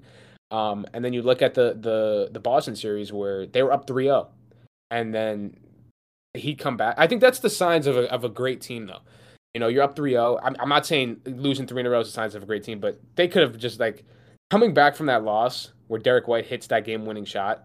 That's tough, and they did it. You could tell like Jim. You saw Jimmy in the press conferences. We're going to stay positive. I mean, at that point, it's over with. You got to focus about the next game, and that's what they did. And shout out to Coach Spoelstra. I've said it before, Mike. I always sound like a broken record. Outside of like Popovich, just because of what Popovich has accomplished, he's the best coach in basketball. I don't think there's any debate for that. His in-game adjustments, and he just gets his players ready to play. So, Mike, I'll toss it to you, Mike. Let you go on your little Heat rant, rightfully so. But I mean, you got to be happy with the team your team played, and it's gonna be a fun series, Mike. And this, as a basketball fan, as I said before, this is the perfect matchup for basketball fans, and I'm happy for you, Mike. I'm happy that your team made it this far. Obviously, I wish it was the Knicks, but I would not mind seeing Jimmy Butler get a ring. So, Mike, again, I just want to say congratulations, man. Good luck. I know it's gonna be a stressful next couple weeks for you, but anything's possible. They've beaten the teams that they've beaten so far. I mean, no one thought they were beating the Bucks. No reason they can't beat the Nuggets. I'm not saying it will happen. I'm not saying it won't happen, but you got to be happy, Mike. Got to be happy where your team's at. But I know your job's not finished. I think I want to say everyone is looking at me right now, and you're looking at me where I'm sitting. I would like to explain where I'm sitting right now, because this is the exact very spot. I know I wanted to be somewhere. I know I maybe, but I was in the spot where I wanted to be. I'm home at my house watching Game 7. I have never let out a scream or a yell louder than I did when that last horn went off, and I probably haven't cried as hard as I had since then for a little bit. But I cried, man. I cried so much about us winning this Game 7 and us going to the finals. And a lot of people are going to be like, that's over-exaggerating. Like, what the heck? It's just basketball. It's a game. But, like, we have gone through so much. I mean, even myself, I have gone through so much. But I'm not going to talk about my personal life because obviously we're talking about basketball. But this was one of the biggest joys I've ever had in my life, that, like, a team like this, our team right now, making it all the way to the NBA Finals has meant so much to me and has been just a joy watching. Has been obviously a stress because it's like we do so good and it's like you expect more. But at the same time, I'm not going to lie to you, Brian. I'm not going to lie to everyone else. Even when we were losing games or when we kind of did lose that 3-0 lead against the Celtics, I still knew we had a chance because I know when the Heat, this is what happens. This is what happens when you get this represents almost the people in Miami, people of everything. Like, and Eric Spoelstra talk about this. Like the Heat represent a lot of just real life stuff. But like we've been doubted ever since LeBron left. We've been doubted. We are the one team that people are like, when you think about us, you're like, yeah. Their years were over. They had LeBron. It's done. They're not going to win. I want to ask now to those people, how many times has that team that you talked about without LeBron has gone to the finals? 2 times. 2 times. Almost 3. 2 times now. We have been to the finals since. Without LeBron. And it's been absolutely amazing. But talking about this current series, we came out swinging for not even the fences. We came out swinging for the buildings beyond the ballpark. We were swinging everything, and I loved it because everybody was on the same page every game. Even when we were getting beat, it was like we were trying, and we maybe missed some mishaps, and certain players weren't playing well. And I mean, you even brought up Gabe Vincent. Gabe Vincent was out the game that we got smacked. That probably brings in a better chance. That brings in another defensive player that can guard and also score. But right now, I'm thinking about so much to say, and I have a lot to say. I'm going to keep going, but this right here is like I don't even know where to start.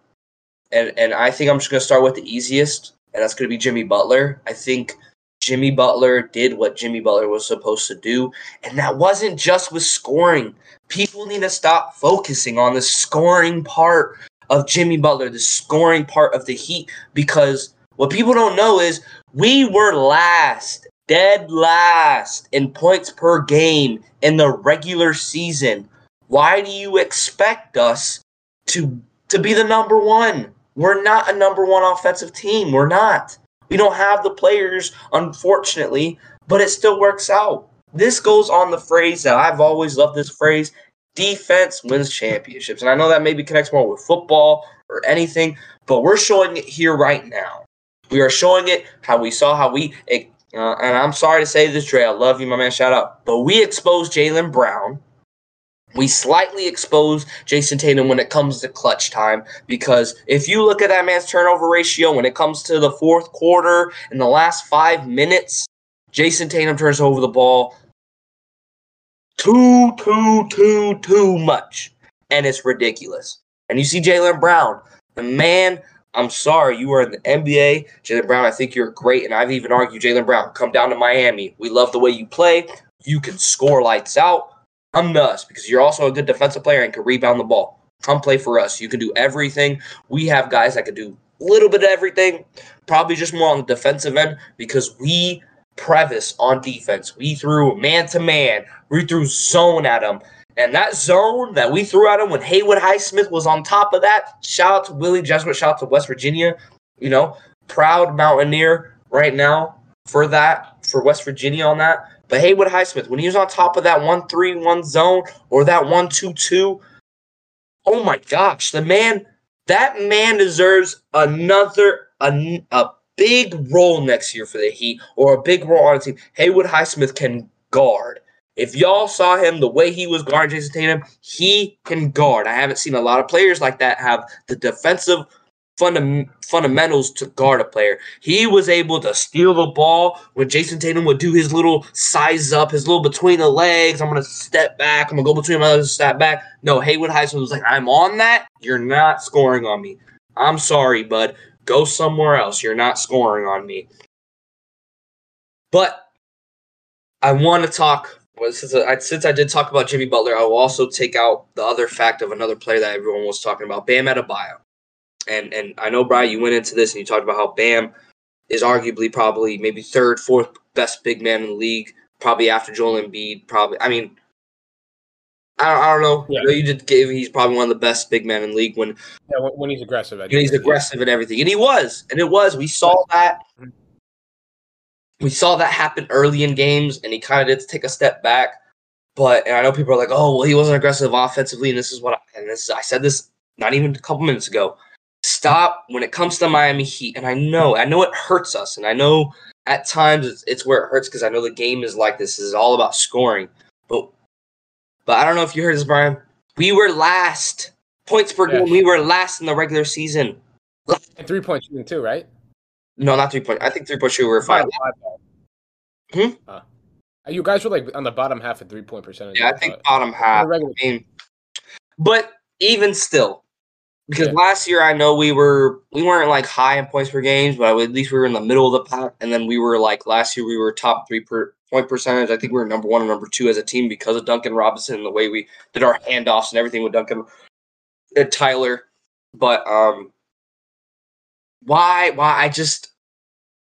you see the players that we have.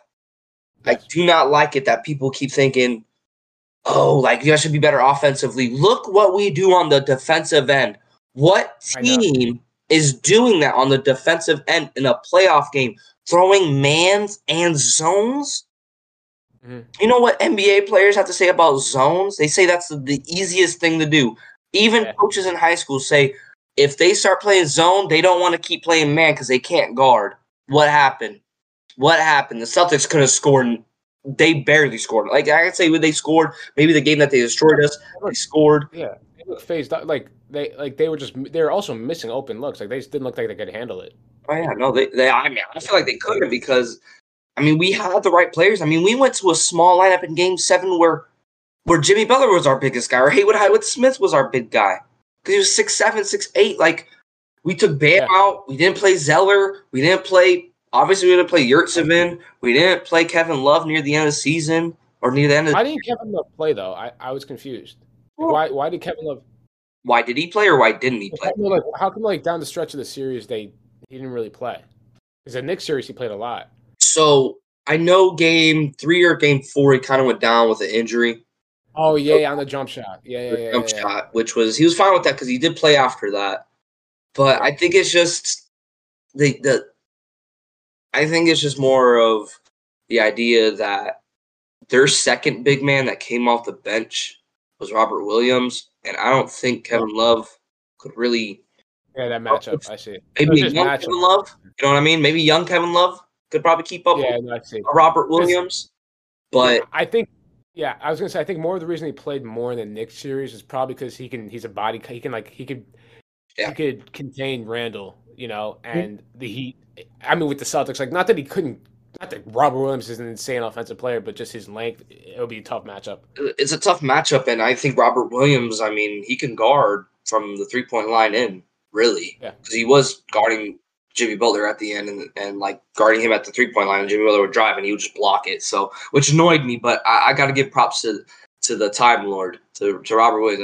The man's a beast. Shout out to Dre, man. Robert Williams, man, I hope you guys keep it. That dude's a beast. I like Robert Williams. Yeah. And I really thought he would play more than Al Horford, but that didn't. Well, Game 7, he had like a really bad stomach virus, so he was in and out. Like he was like thrown up during the game. Apparently, he is pretty. That's why he only played. Is that? I mean, he is pretty. That's why he only played 13 minutes. Yeah, I would say he's like weird. He's oddly injury prone. It's weird with Robert Williams. I mean, oddly injury prone. Yeah, that was just tough. I mean, the Celtics with the Tatum injury in Game 7. With Robert Williams being sick, like it was just tough for them for sure. And then Jaylen Brown having the horrific game he had. Yeah. So I don't know, Mike. Like, what do you think of what? Not to change the conversation to Boston, but like, do you re-sign Jaylen Brown to that massive deal? I think it's a huge mistake if the Celtics signed a $260 million contract. I think it's a terrible idea. It's hard. It's really, really hard. And I want to say we're the fault to that because you expose him. It's not that we expose. Yeah, you could say that, and I would also say we did do that. It's just if you look about, because remember I did this with the Lakers. You look about the broadness. You look about the generalness of the Celtics, right? You think of the fact that they were the number one team and everything. And you got beat by an AC team. You got beat by a team that lost their first game in the play-in, had to work their way through. We beat the number one team in the East. Then we beat another team that was the top 5 team in the East. Your Knicks. Then we play the number 2 in the East. We haven't had an easy. We have not. No, 100%. It's not like you guys have been playing cupcakes. So you guys obviously it helped with the injuries, obviously with the Bucks series, but. And Giannis came back, and you guys still took care of business. No, for sure. We played the Celtics when they were 100%. Really, yeah, we kind of did. Yeah, and they went down 3-0 against us. But if you're Boston, like, what do you do? I would probably sign and trade. I can't. You cannot. I don't think you can sign him to $260 million. I think this is one of those positions where it's like I think you do get rid of the other star guy. Unfortunately. No. Wait. I think you do get rid of Brown. Oh, Brown, okay. I think they do, and they maybe get another. I mean, really. Dame? If they could get Dame. Or maybe. Does Dame because we see how Jaylen Brown plays, and Jaylen Brown is he gets the ball and he's gonna score, right? We see that, and that's fine. It works out. They were number one. They were number 2 in the East. They were number 1 in like scoring. They were both like the best duo since like Scotty and Michael Jordan and all that stuff. Like they're getting all those comparisons and stuff like that, and it's great. But we saw that in longevity wise, and when it comes to pressure, when it comes to the times where you're needed, I'm sorry, Dre. Both of them did not do good when they were needed. Both of them. 100%. I'm sorry to say that. Like why when they whip you, they're not even scoring the most points. Like they're probably scoring 25, 23, and then you got they had that one game they won. Yeah, they had like 4 guys scored 20 plus. 20 plus. So it's like, do they need Jaylen Brown? They maybe just need one of them. And I know people are probably going to be like, just keep Jason Tatum and get rid of Brown. But I would kind of argue, I think you're kind of fine with either two.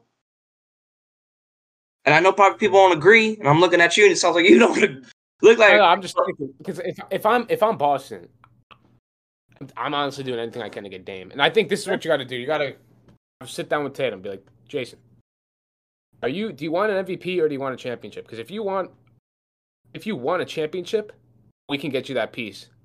I think, look, I don't know what the asking price is for Dame.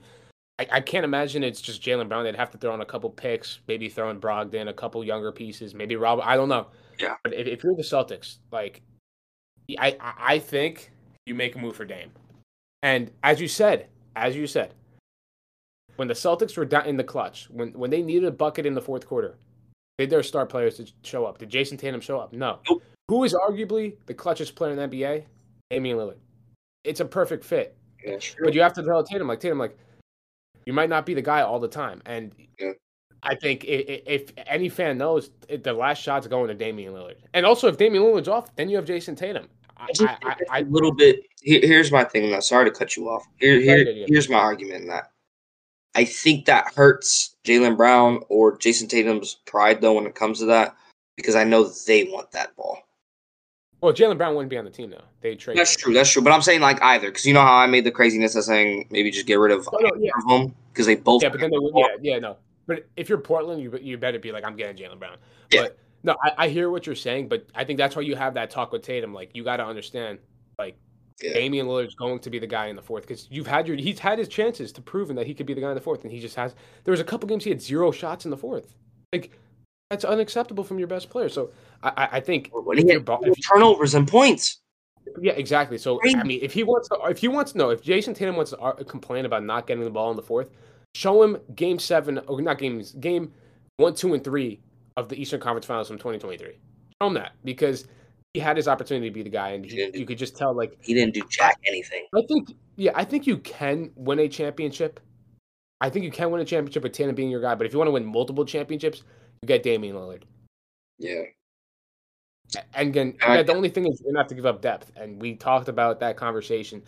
So you got I don't know what you might have to just give up picks and keep that depth if you want to win now. Because you saw the Lakers did it; they did a win now, and they're kind of suffering from it with having no picks. But Jason Tatum's pretty young; he's like 26, so he has time, and he has time left. So he has about like I don't know how you feel about that, Mike. In his main prime, because I mean a lot of people say 26 to 30 is your main prime in the NBA. Like you're old enough to be you're wise and you know where to take your shots, you know where to get to your spots, all right, I've played against this guy for several years, he's gonna get to this spot, he's gonna go here, he's gonna go there.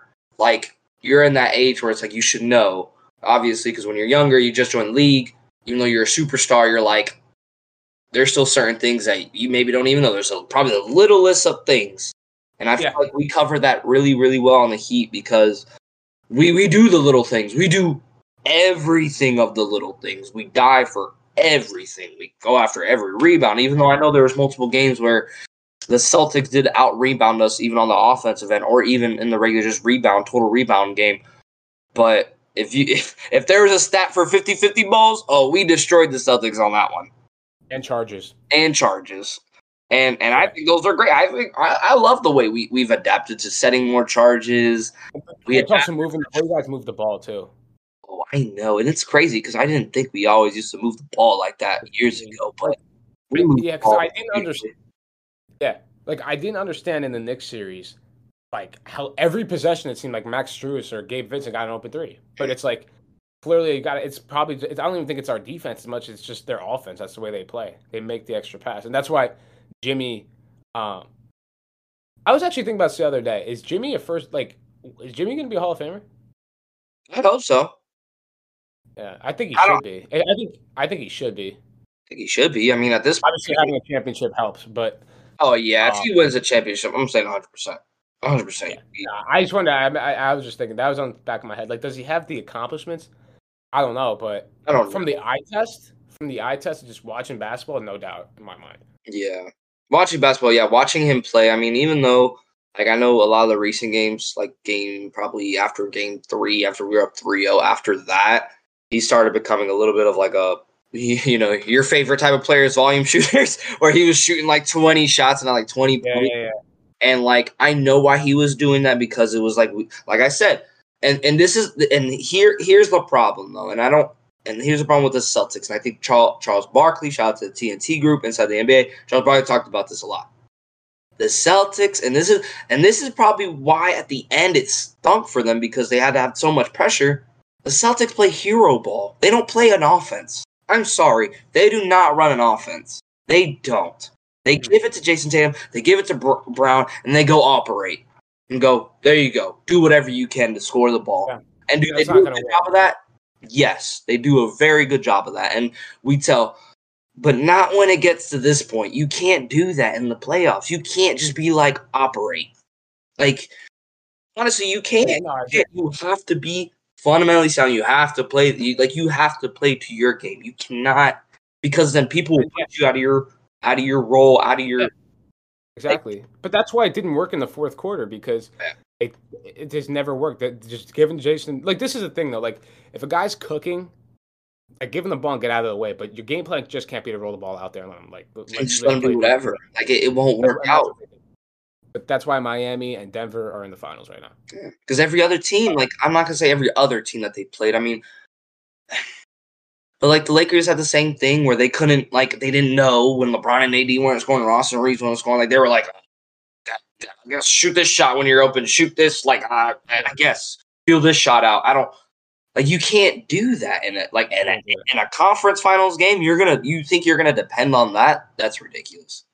Yeah, like exactly. You said it with the Heat. We moved the ball well. Like we didn't care who you were. We didn't care what your name was. As long as you had this on your jersey, you're taking a shot.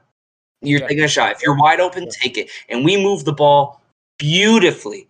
Because guess who was always looking pretty in the corner? The man that arguably could have been the conference finals MVP. And I'm talking about C. Mart. Not K. Mart. C. Mart. Caleb Martin. My guy from University of Nevada, Reno.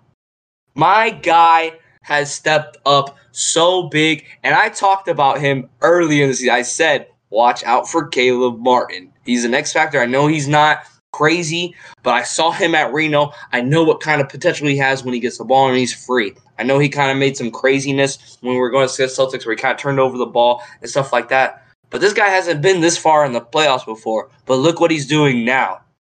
Yeah. Averaging 20. Caleb Martin, I'm sorry. Ask anybody else who Caleb Martin's. They're going, who?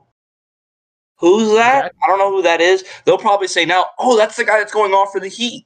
That's the guy besides Jimmy Butler that's going off for the Heat. That's the only way people know that's Caleb Martin.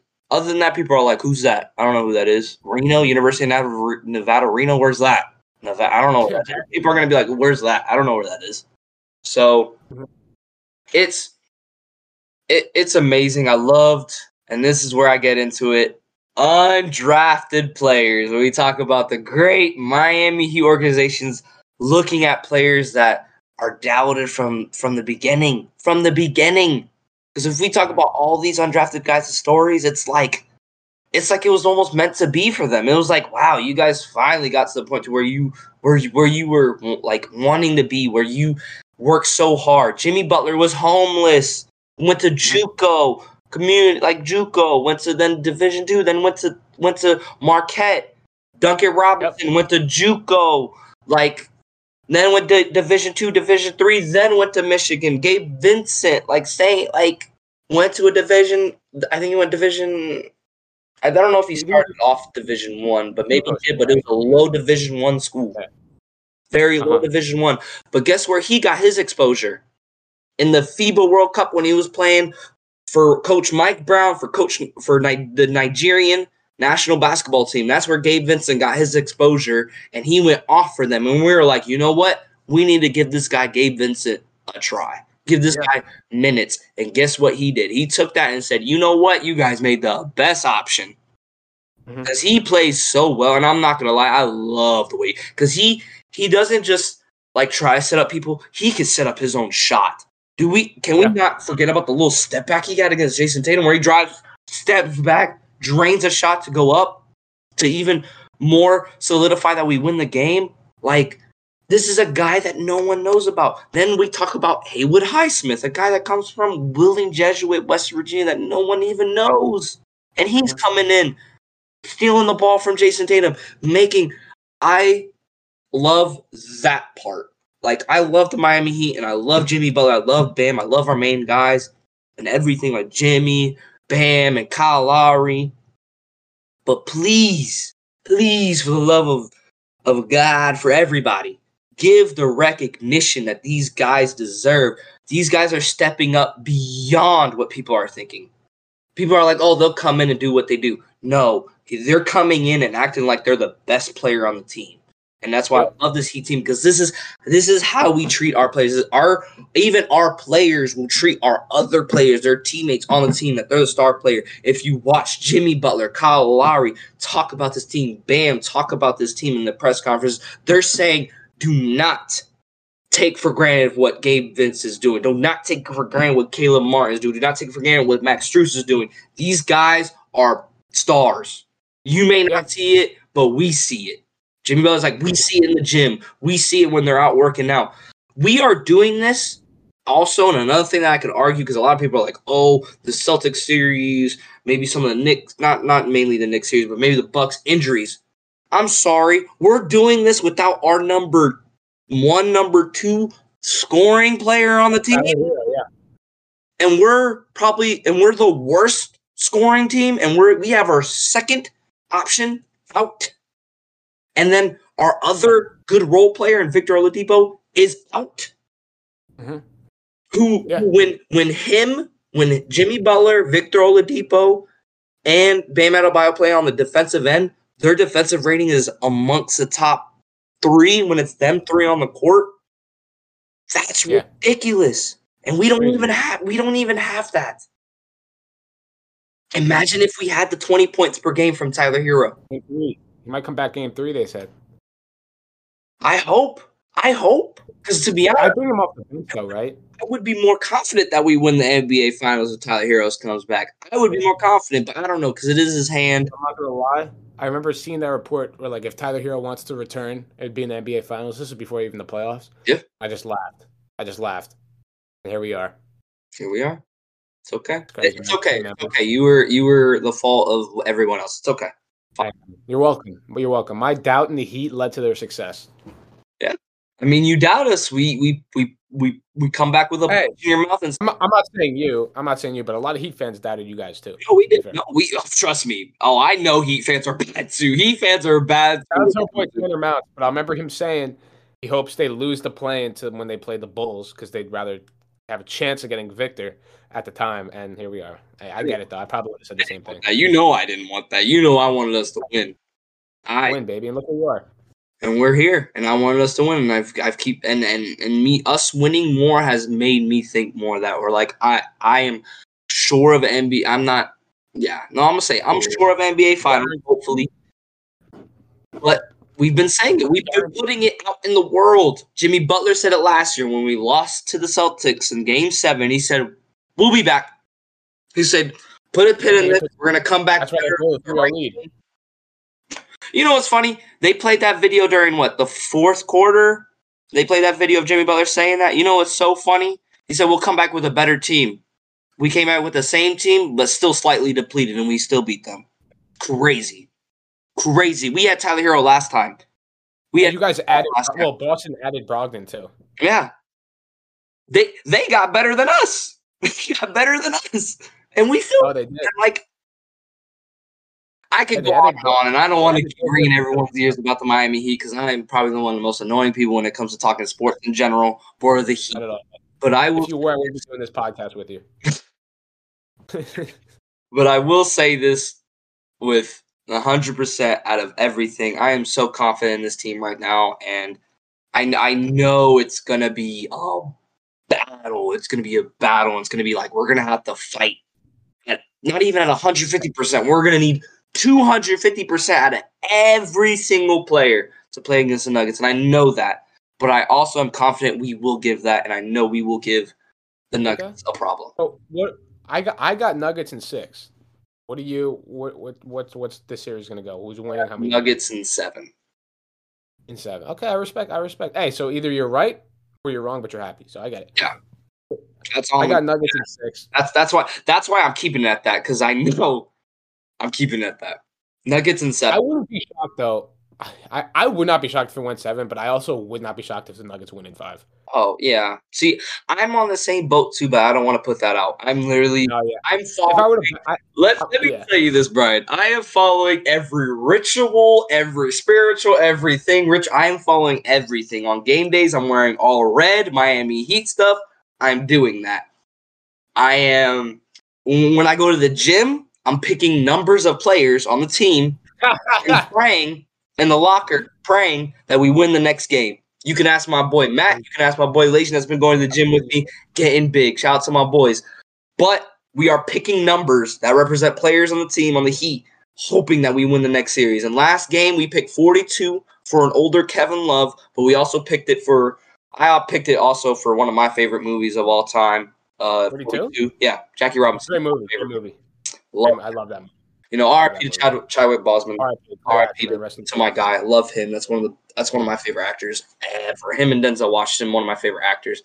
But I picked that locker, and I said, and I prayed. I sat there, and I just, before Game 7, I was there, and I just said, Sunday, we went to the gym. I sat there.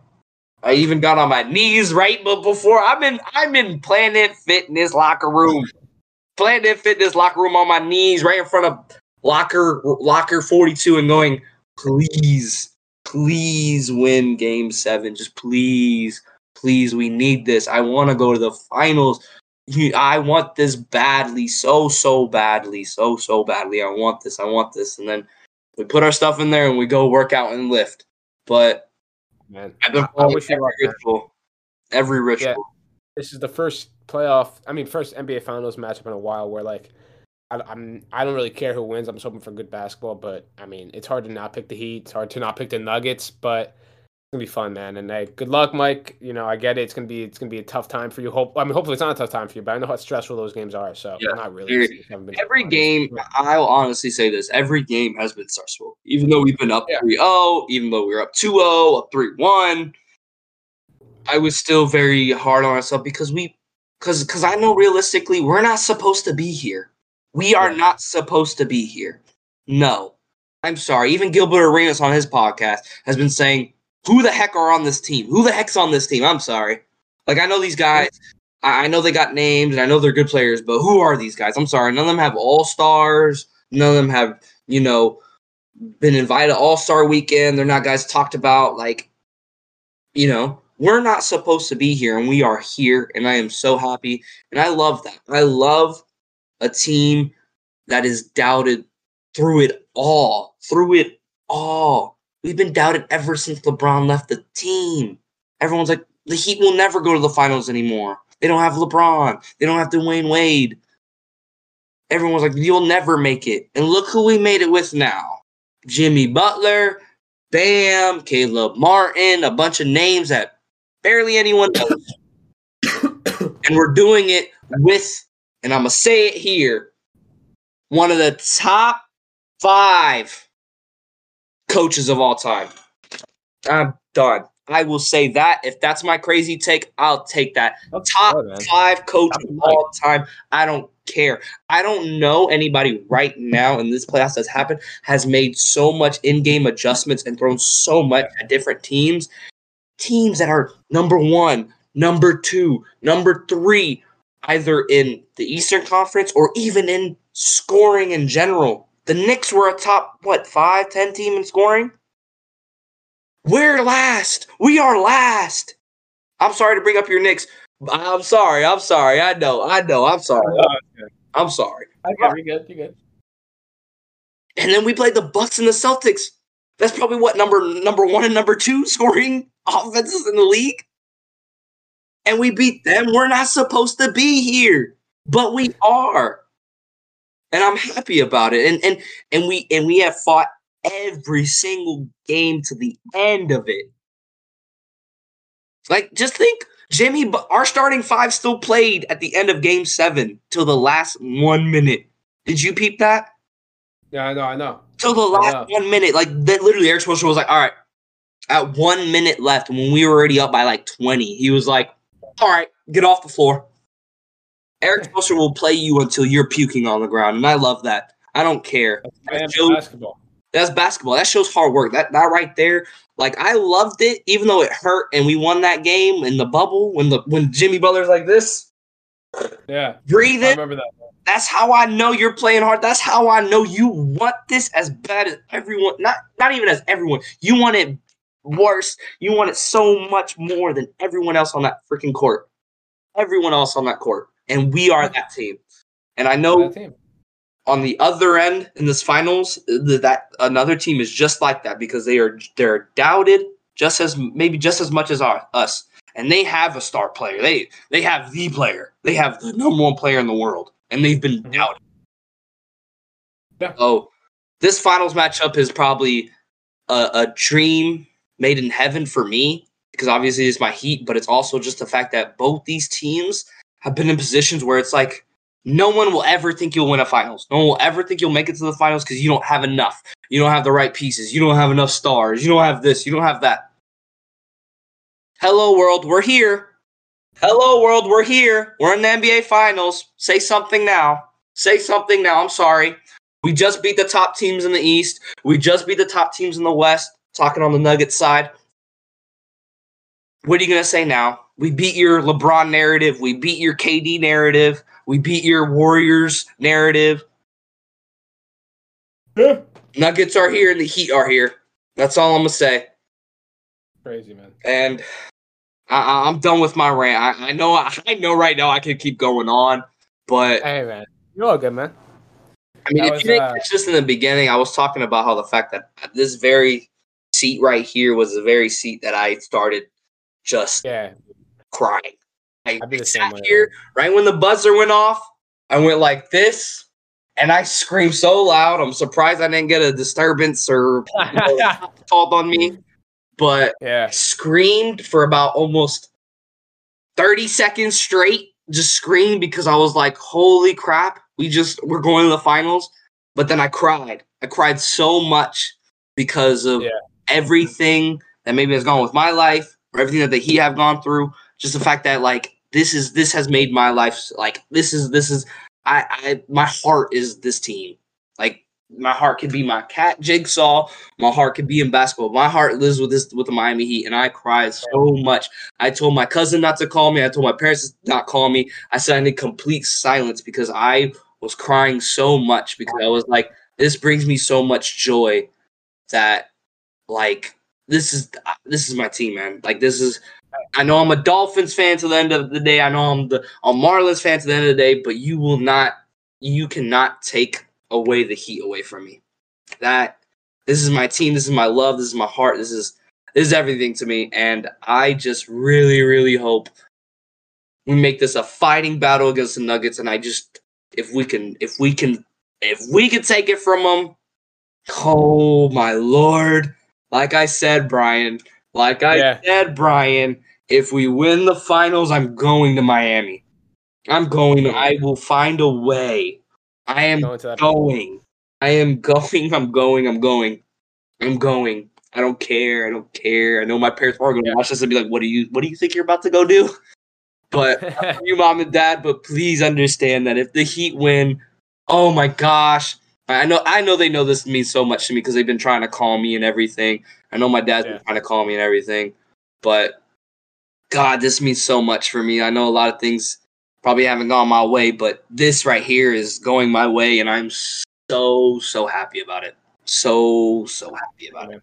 Well deserved. So, because Monday was probably one of the best days. I even said this before the pod. Mondays was probably one of the best days I had in a little bit. One of the best days I've had in a little bit because it was Memorial Day. I went kayaking, and then on the river. I even fell asleep on the river, which is probably one of the most calming things I've ever done in my life. Just going down a river in a kayak, knocked out. But people were like, "Oh, that's a little unsafe. You could have drowned." I'm like, "Oh, well, I had my friend holding on to me, but we're good." But yeah, and then we destroyed Game 7, and and we're here in the NBA Finals, and now we are. I mean, the boys are already landed in Denver. Four more. Oh, Four more. We said this. We said it. Jimmy Butler said it in the Eastern Conference Finals in the thing, the ceremony. He said we still got 4 more. See, oh my God. See, I keep going. That's another thing that I love about this team. We are not satisfied. We are still. If you saw us win, when you saw us that ceremony, nobody was satisfied on that. Everyone was like this. Yeah. We're happy. Like Bam started kind of getting excited, but like even then, Jimmy Butler was sitting there like this. Yeah, he's Caleb Martin was hiding, even though people were trying to give him his props. Caleb Martin was hiding. Yeah, let's get to Denver. That's it. Get to Denver. 4 games. We still have 4 games left, and that's my motto right now. We still got 4 left. We still got 4 left, and that's all that matters. Amen. Wow. Right. But I'm done. Let me catch my breath. I'm done. I'd be the same way if my team went to the championship, man. I get it. Actually, I don't get it because my team hasn't been to the championship. Oh, stop it. One day. They will. Trust me. Like you said, I agree with you too. You guys are a shooting guard away from the finals. I'm telling you. Thank you. I appreciate that. Hopefully next year. JB, I know I'm critical of you. Come to the next. Yeah, man. Yeah, I know. It's been crazy. It's been a crazy couple of days. I mean, I'm happy. Today is Wednesday, actually. So tomorrow's game 1. Tomorrow's game 1. Tomorrow is game 1. Wow. This is going to be interesting. It's going to be really, really interesting. I mean, we can now start getting into the matchups and the Heat Nuggets, but, I mean, we kind of talked about it already. I will say this. When it comes to the role players, I will say Caleb Martin, Gabe Vincent, and Duncan definitely have a role to step in when they come against this Nuggets team. I will also say Max Strus also has a role to step in too. And, I really just hope, because I know what we're going to get from Jimmy Butler. We're going to get almost a triple-double, with 20-some points, with maybe like 3 or 4 steals. Because that's another thing. This man is averaging 3 steals a game. He had like 6 against the Celtics at one point. So I know defensively we can maybe contain, because I know this is the one matchup I'm really looking forward to, and this is why, but Bam Adebayo versus Nikola Jokic is going to be a very, very interesting matchup. Depending if we put Bam on him. But I've also argued we might put Jimmy on Nikola Jokic, which I wouldn't be too upset about, because I know Jimmy has guarded big men before, like even when the crazy Timberwolves series, you remember that crazy Timberwolves story came out where he was playing with the bench and beating the starters? The man was saying, I'm going to guard Cat every single time. He's like, I'm going to guard Cat and I'm going to destroy this man. Not saying that Cat's as good as Nikola Jokic, but that's just another example that Jimmy is able to guard another big man that is pretty versatile. Probably not as versatile as Jokic, but we'll see. I think Bam did a pretty good job of guarding Jason Tatum, even when he had a role, when he even had a switch out and guard Jaylen Brown, he did a really good job. So we'll see. And I know a lot of people have been talking about last year where Markieff Morris hit Jokic and Jokic comes back and hits him back. So we'll see. We'll see. We don't know if it's going to get that antsy. I think we have more respect for the Nuggets since then, and I think we have more respect mutually. I don't think we'll hate each other, but hey, if it brings out that hate and it gets a little chippy, hey, this is the NBA Finals, man. That's what it's about. That's what it's about. I mean, I'm not going to say I think people should start yelling at each other, start fighting. I'm not saying that, but it's competitiveness, man. You don't want to lose. You don't want the guy that you're guarding to go off on you. You don't want any of that. You want positivity throughout. You want to go off. You want to lock down the guy that you're guarding. You want to be winning. It's all of that. You want to make sure you're beating your opponent in every stat. You want to make sure you're doing good in every stat. Like it's a lot, but this game is. And this one player though. There's one thing I will say, and I'm only going to talk on the Heat side of things, and like more just because I already kind of expect what to see from the Nuggets and everything, and I'm just going to talk about this more from a Heat fan. But I do want to see Haywood Highsmith play a lot more this series. Yeah. Because I feel like he will definitely bring another really good defensive body out there, which if we do run a zone around Nikolai Jokic or play man or a man zone against Jokic, I feel like he's able to move around a lot better.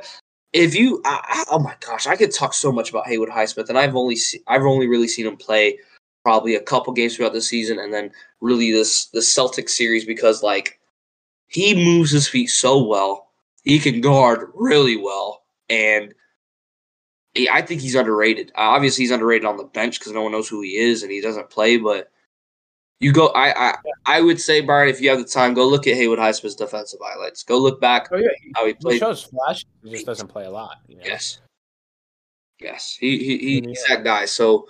But looking forward into this Heat Nuggets, I already know what to expect. It's going to be good role players by the Nuggets. Nikolai Jokic remember, I'm not going to deny this. Jokic is automatically going to get 10, 10, and 10. I already know that. That's going to happen. That's fine. I know that's going to happen. And we've known, this is always our game plan. We know who's going to go off. The Bucks, we know Giannis, Chris Middleton, then maybe Drew Holiday are going to go off. They're going to do their thing. That's like their 1, 2, and 3 options, right? We play the Knicks. We know Jalen Brunson's going to go off. They're going to give the ball to Julius Randle. And then from there, they maybe go RJ Barrett and then somebody else. We know that was your scoring option. We know, all right, if there's anything, let these guys beat us, but don't let anyone else beat us. Celtics, we knew the same thing. Jaylen Brown, Jason Tatum. That's where it starts. Stop that. Let everyone else develop. See how it goes. Yes, it did bite us in the butt sometimes from those guys with the role players and their guard depth with the Celtics.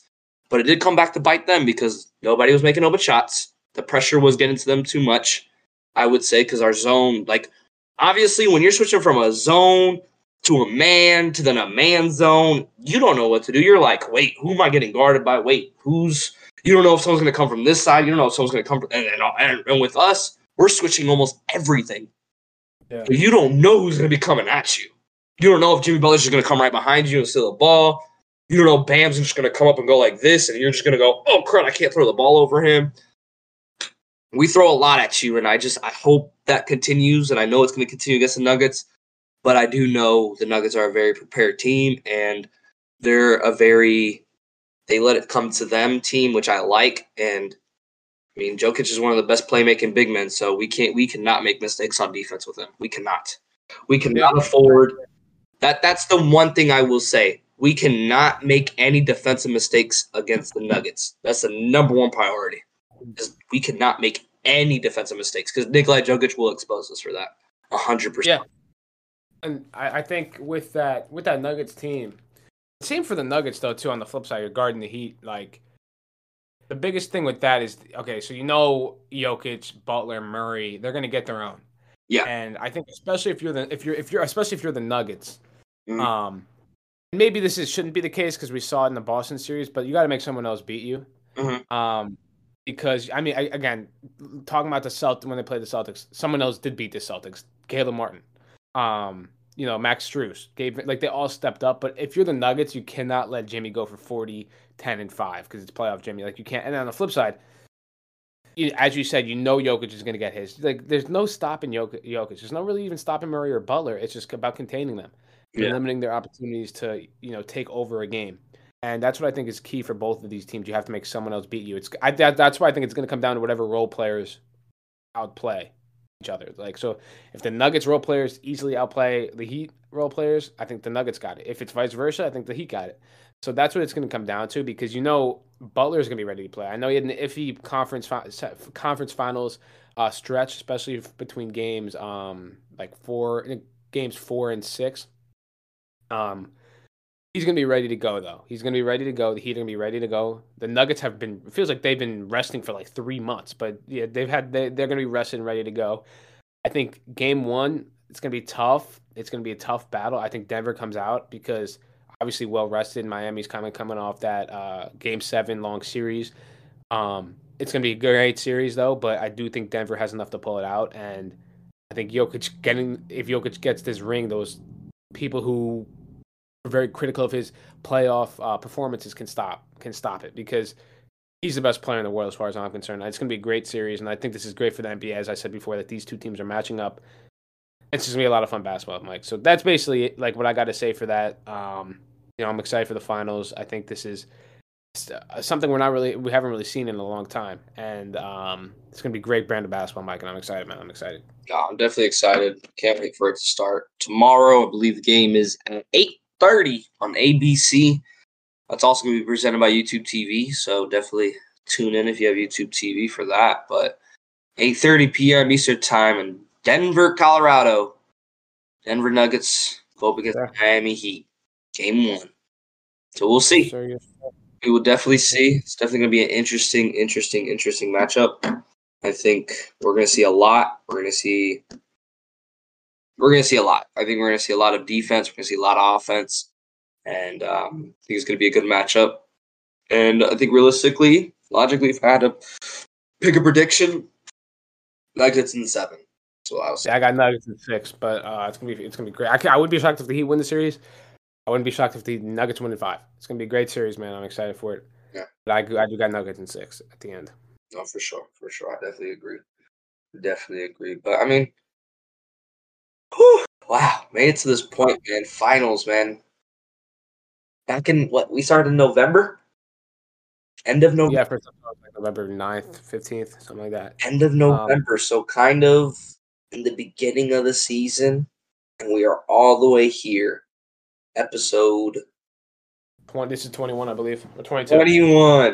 I think it's episode 21. 21. Crazy. That means a lot. That's Jimmy Butler's old. That's old Jimmy Butler's old number when he was on the Chicago Bulls. 21 Savage, one of my favorite rappers. Maybe some good things for us. But, maybe not. Wow, 21 episodes. We're all the way in the finals, and one of our teams are there. So I think this is great. This is awesome. Hey, I'm rooting for you. Oh man, I don't know, Mike. Make it this far, all the way in the finals, man. Finals, crazy. We're all the way here, episode 21 with Hoopin with Mike and Brian, all the way to the NBA Finals. We're still gonna bring content. I think we should bring some dope finals content. But we have content. Obviously, I've said multiple times I have contents in the vault. It's just they're not done yet because I've been falling asleep, looking like Jimmy Butler in the bubble on this table trying to work some content. But gosh, work is working me like a dog. So at least I'm getting the bag. At least I'm doing my thing, and priorities are getting done. But I miss this so much. So, because I miss talking about my team. I miss talking to my boy Bri. Man. Be back though. It's been too long, man. It's back, but as I said, I also don't want to forget, because I usually do forget. But as you guys know, we're on all platforms at Hoopin with Mike and Brian. We're on Instagram and TikTok at hoopin.mb, and also on YouTube at Hoopin with Mike and Brian. So just be sure to subscribe, follow, leave a comment, message us, DM us, whatever you gotta do. Let us know. But Mike, man, it's crazy. It's crazy how we're here. It's crazy. I mean, crazy that we're here. It's crazy that we made it this far. We still got content dropping. Brian's over here dropping his basketball IQ mind that he has. He's Steve talking of basketball, dropping his dropping it We're trying. on the social media, but definitely everybody, please stay tuned to that. We're gonna be dropping new content. I actually have an idea in the works, possibly with some friends, to record some hooping sessions. Maybe see Mike hooping. Might have to get you out there in Jersey. See if Drake can get you. Does the Good Buddies start playing soon? Hey, yes. Actually, we should have. I believe registration opens up later this week, or I think tomorrow maybe. But yeah, Good Buddies are gonna start up. Last year we actually were not very healthy. I was sick for the first month of the season last year. I missed the first 4 games of 8 games, and then playoff time I was not there for playoffs because I had to leave to go back to beautiful Morgantown, West Virginia. But we got a full team coming back pretty much. Everyone's healthy. Everyone's in good shape. It's gonna be fun. Watch out for the Good Buddies, of course. Mike, I didn't play. I didn't play where I wanted to play in the Intramural League for West Virginia. I was out of it. I was out of shape. But last season, Mike, I had a game where I had 32, 8, and 7, and we won. So I'm not. You could do that for U92 the Moose. Wow, it's messed up. Mike, blame Coach Tanner Lambert. He held me back. But yeah, this is all a part of a plan to get in shape for the intramural basketball season at West Virginia University. So stay tuned. What's up? I remember we texted last time. You said you were in the gym. Well, yeah, Andre has shout out Films by ID again. Andre's got a little workout stuff, like a little gym in his basement. So I go there weekly, get some lifting in. You know what I'm saying? You're getting bigger, but yeah, staying on the grind, man. There you go. That's all we can do. That's all we can do. I mean, shoot, I'm out here working at B-Dubs, so if anybody's watching from Morgantown, come visit B-Dubs. Visit your beautiful boy, Mike from Hoopin. But man, we are in the finals. We are back, making another episode, and definitely more content is gonna be here. So definitely stay tuned, stay supporting. And everything with people, and I mean, thank you for all the support that people have been giving us, most definitely. And I love that people are still tuning in. I love that people are still partaking in some of the activities that we have on our social media. Brian, I love that you're doing that. I know I need to do more on my end, and it's going to happen. And trust me, there's going to be some time. Hopefully, after this week, I've already had conversations with some people to slow it down a little bit, so I could do my thing and stuff like that. But hey, we're on the grind. We are on the grind, but like we have said from the beginning, all we are doing is going up from here. All we are doing is to improve, to get better. We are trying to expose this podcast to be on a national level, at point global, if it gets to that point. Because I know basketball is a global sport. But like I said many, many times, and I'm going to say it again here, keep hooping.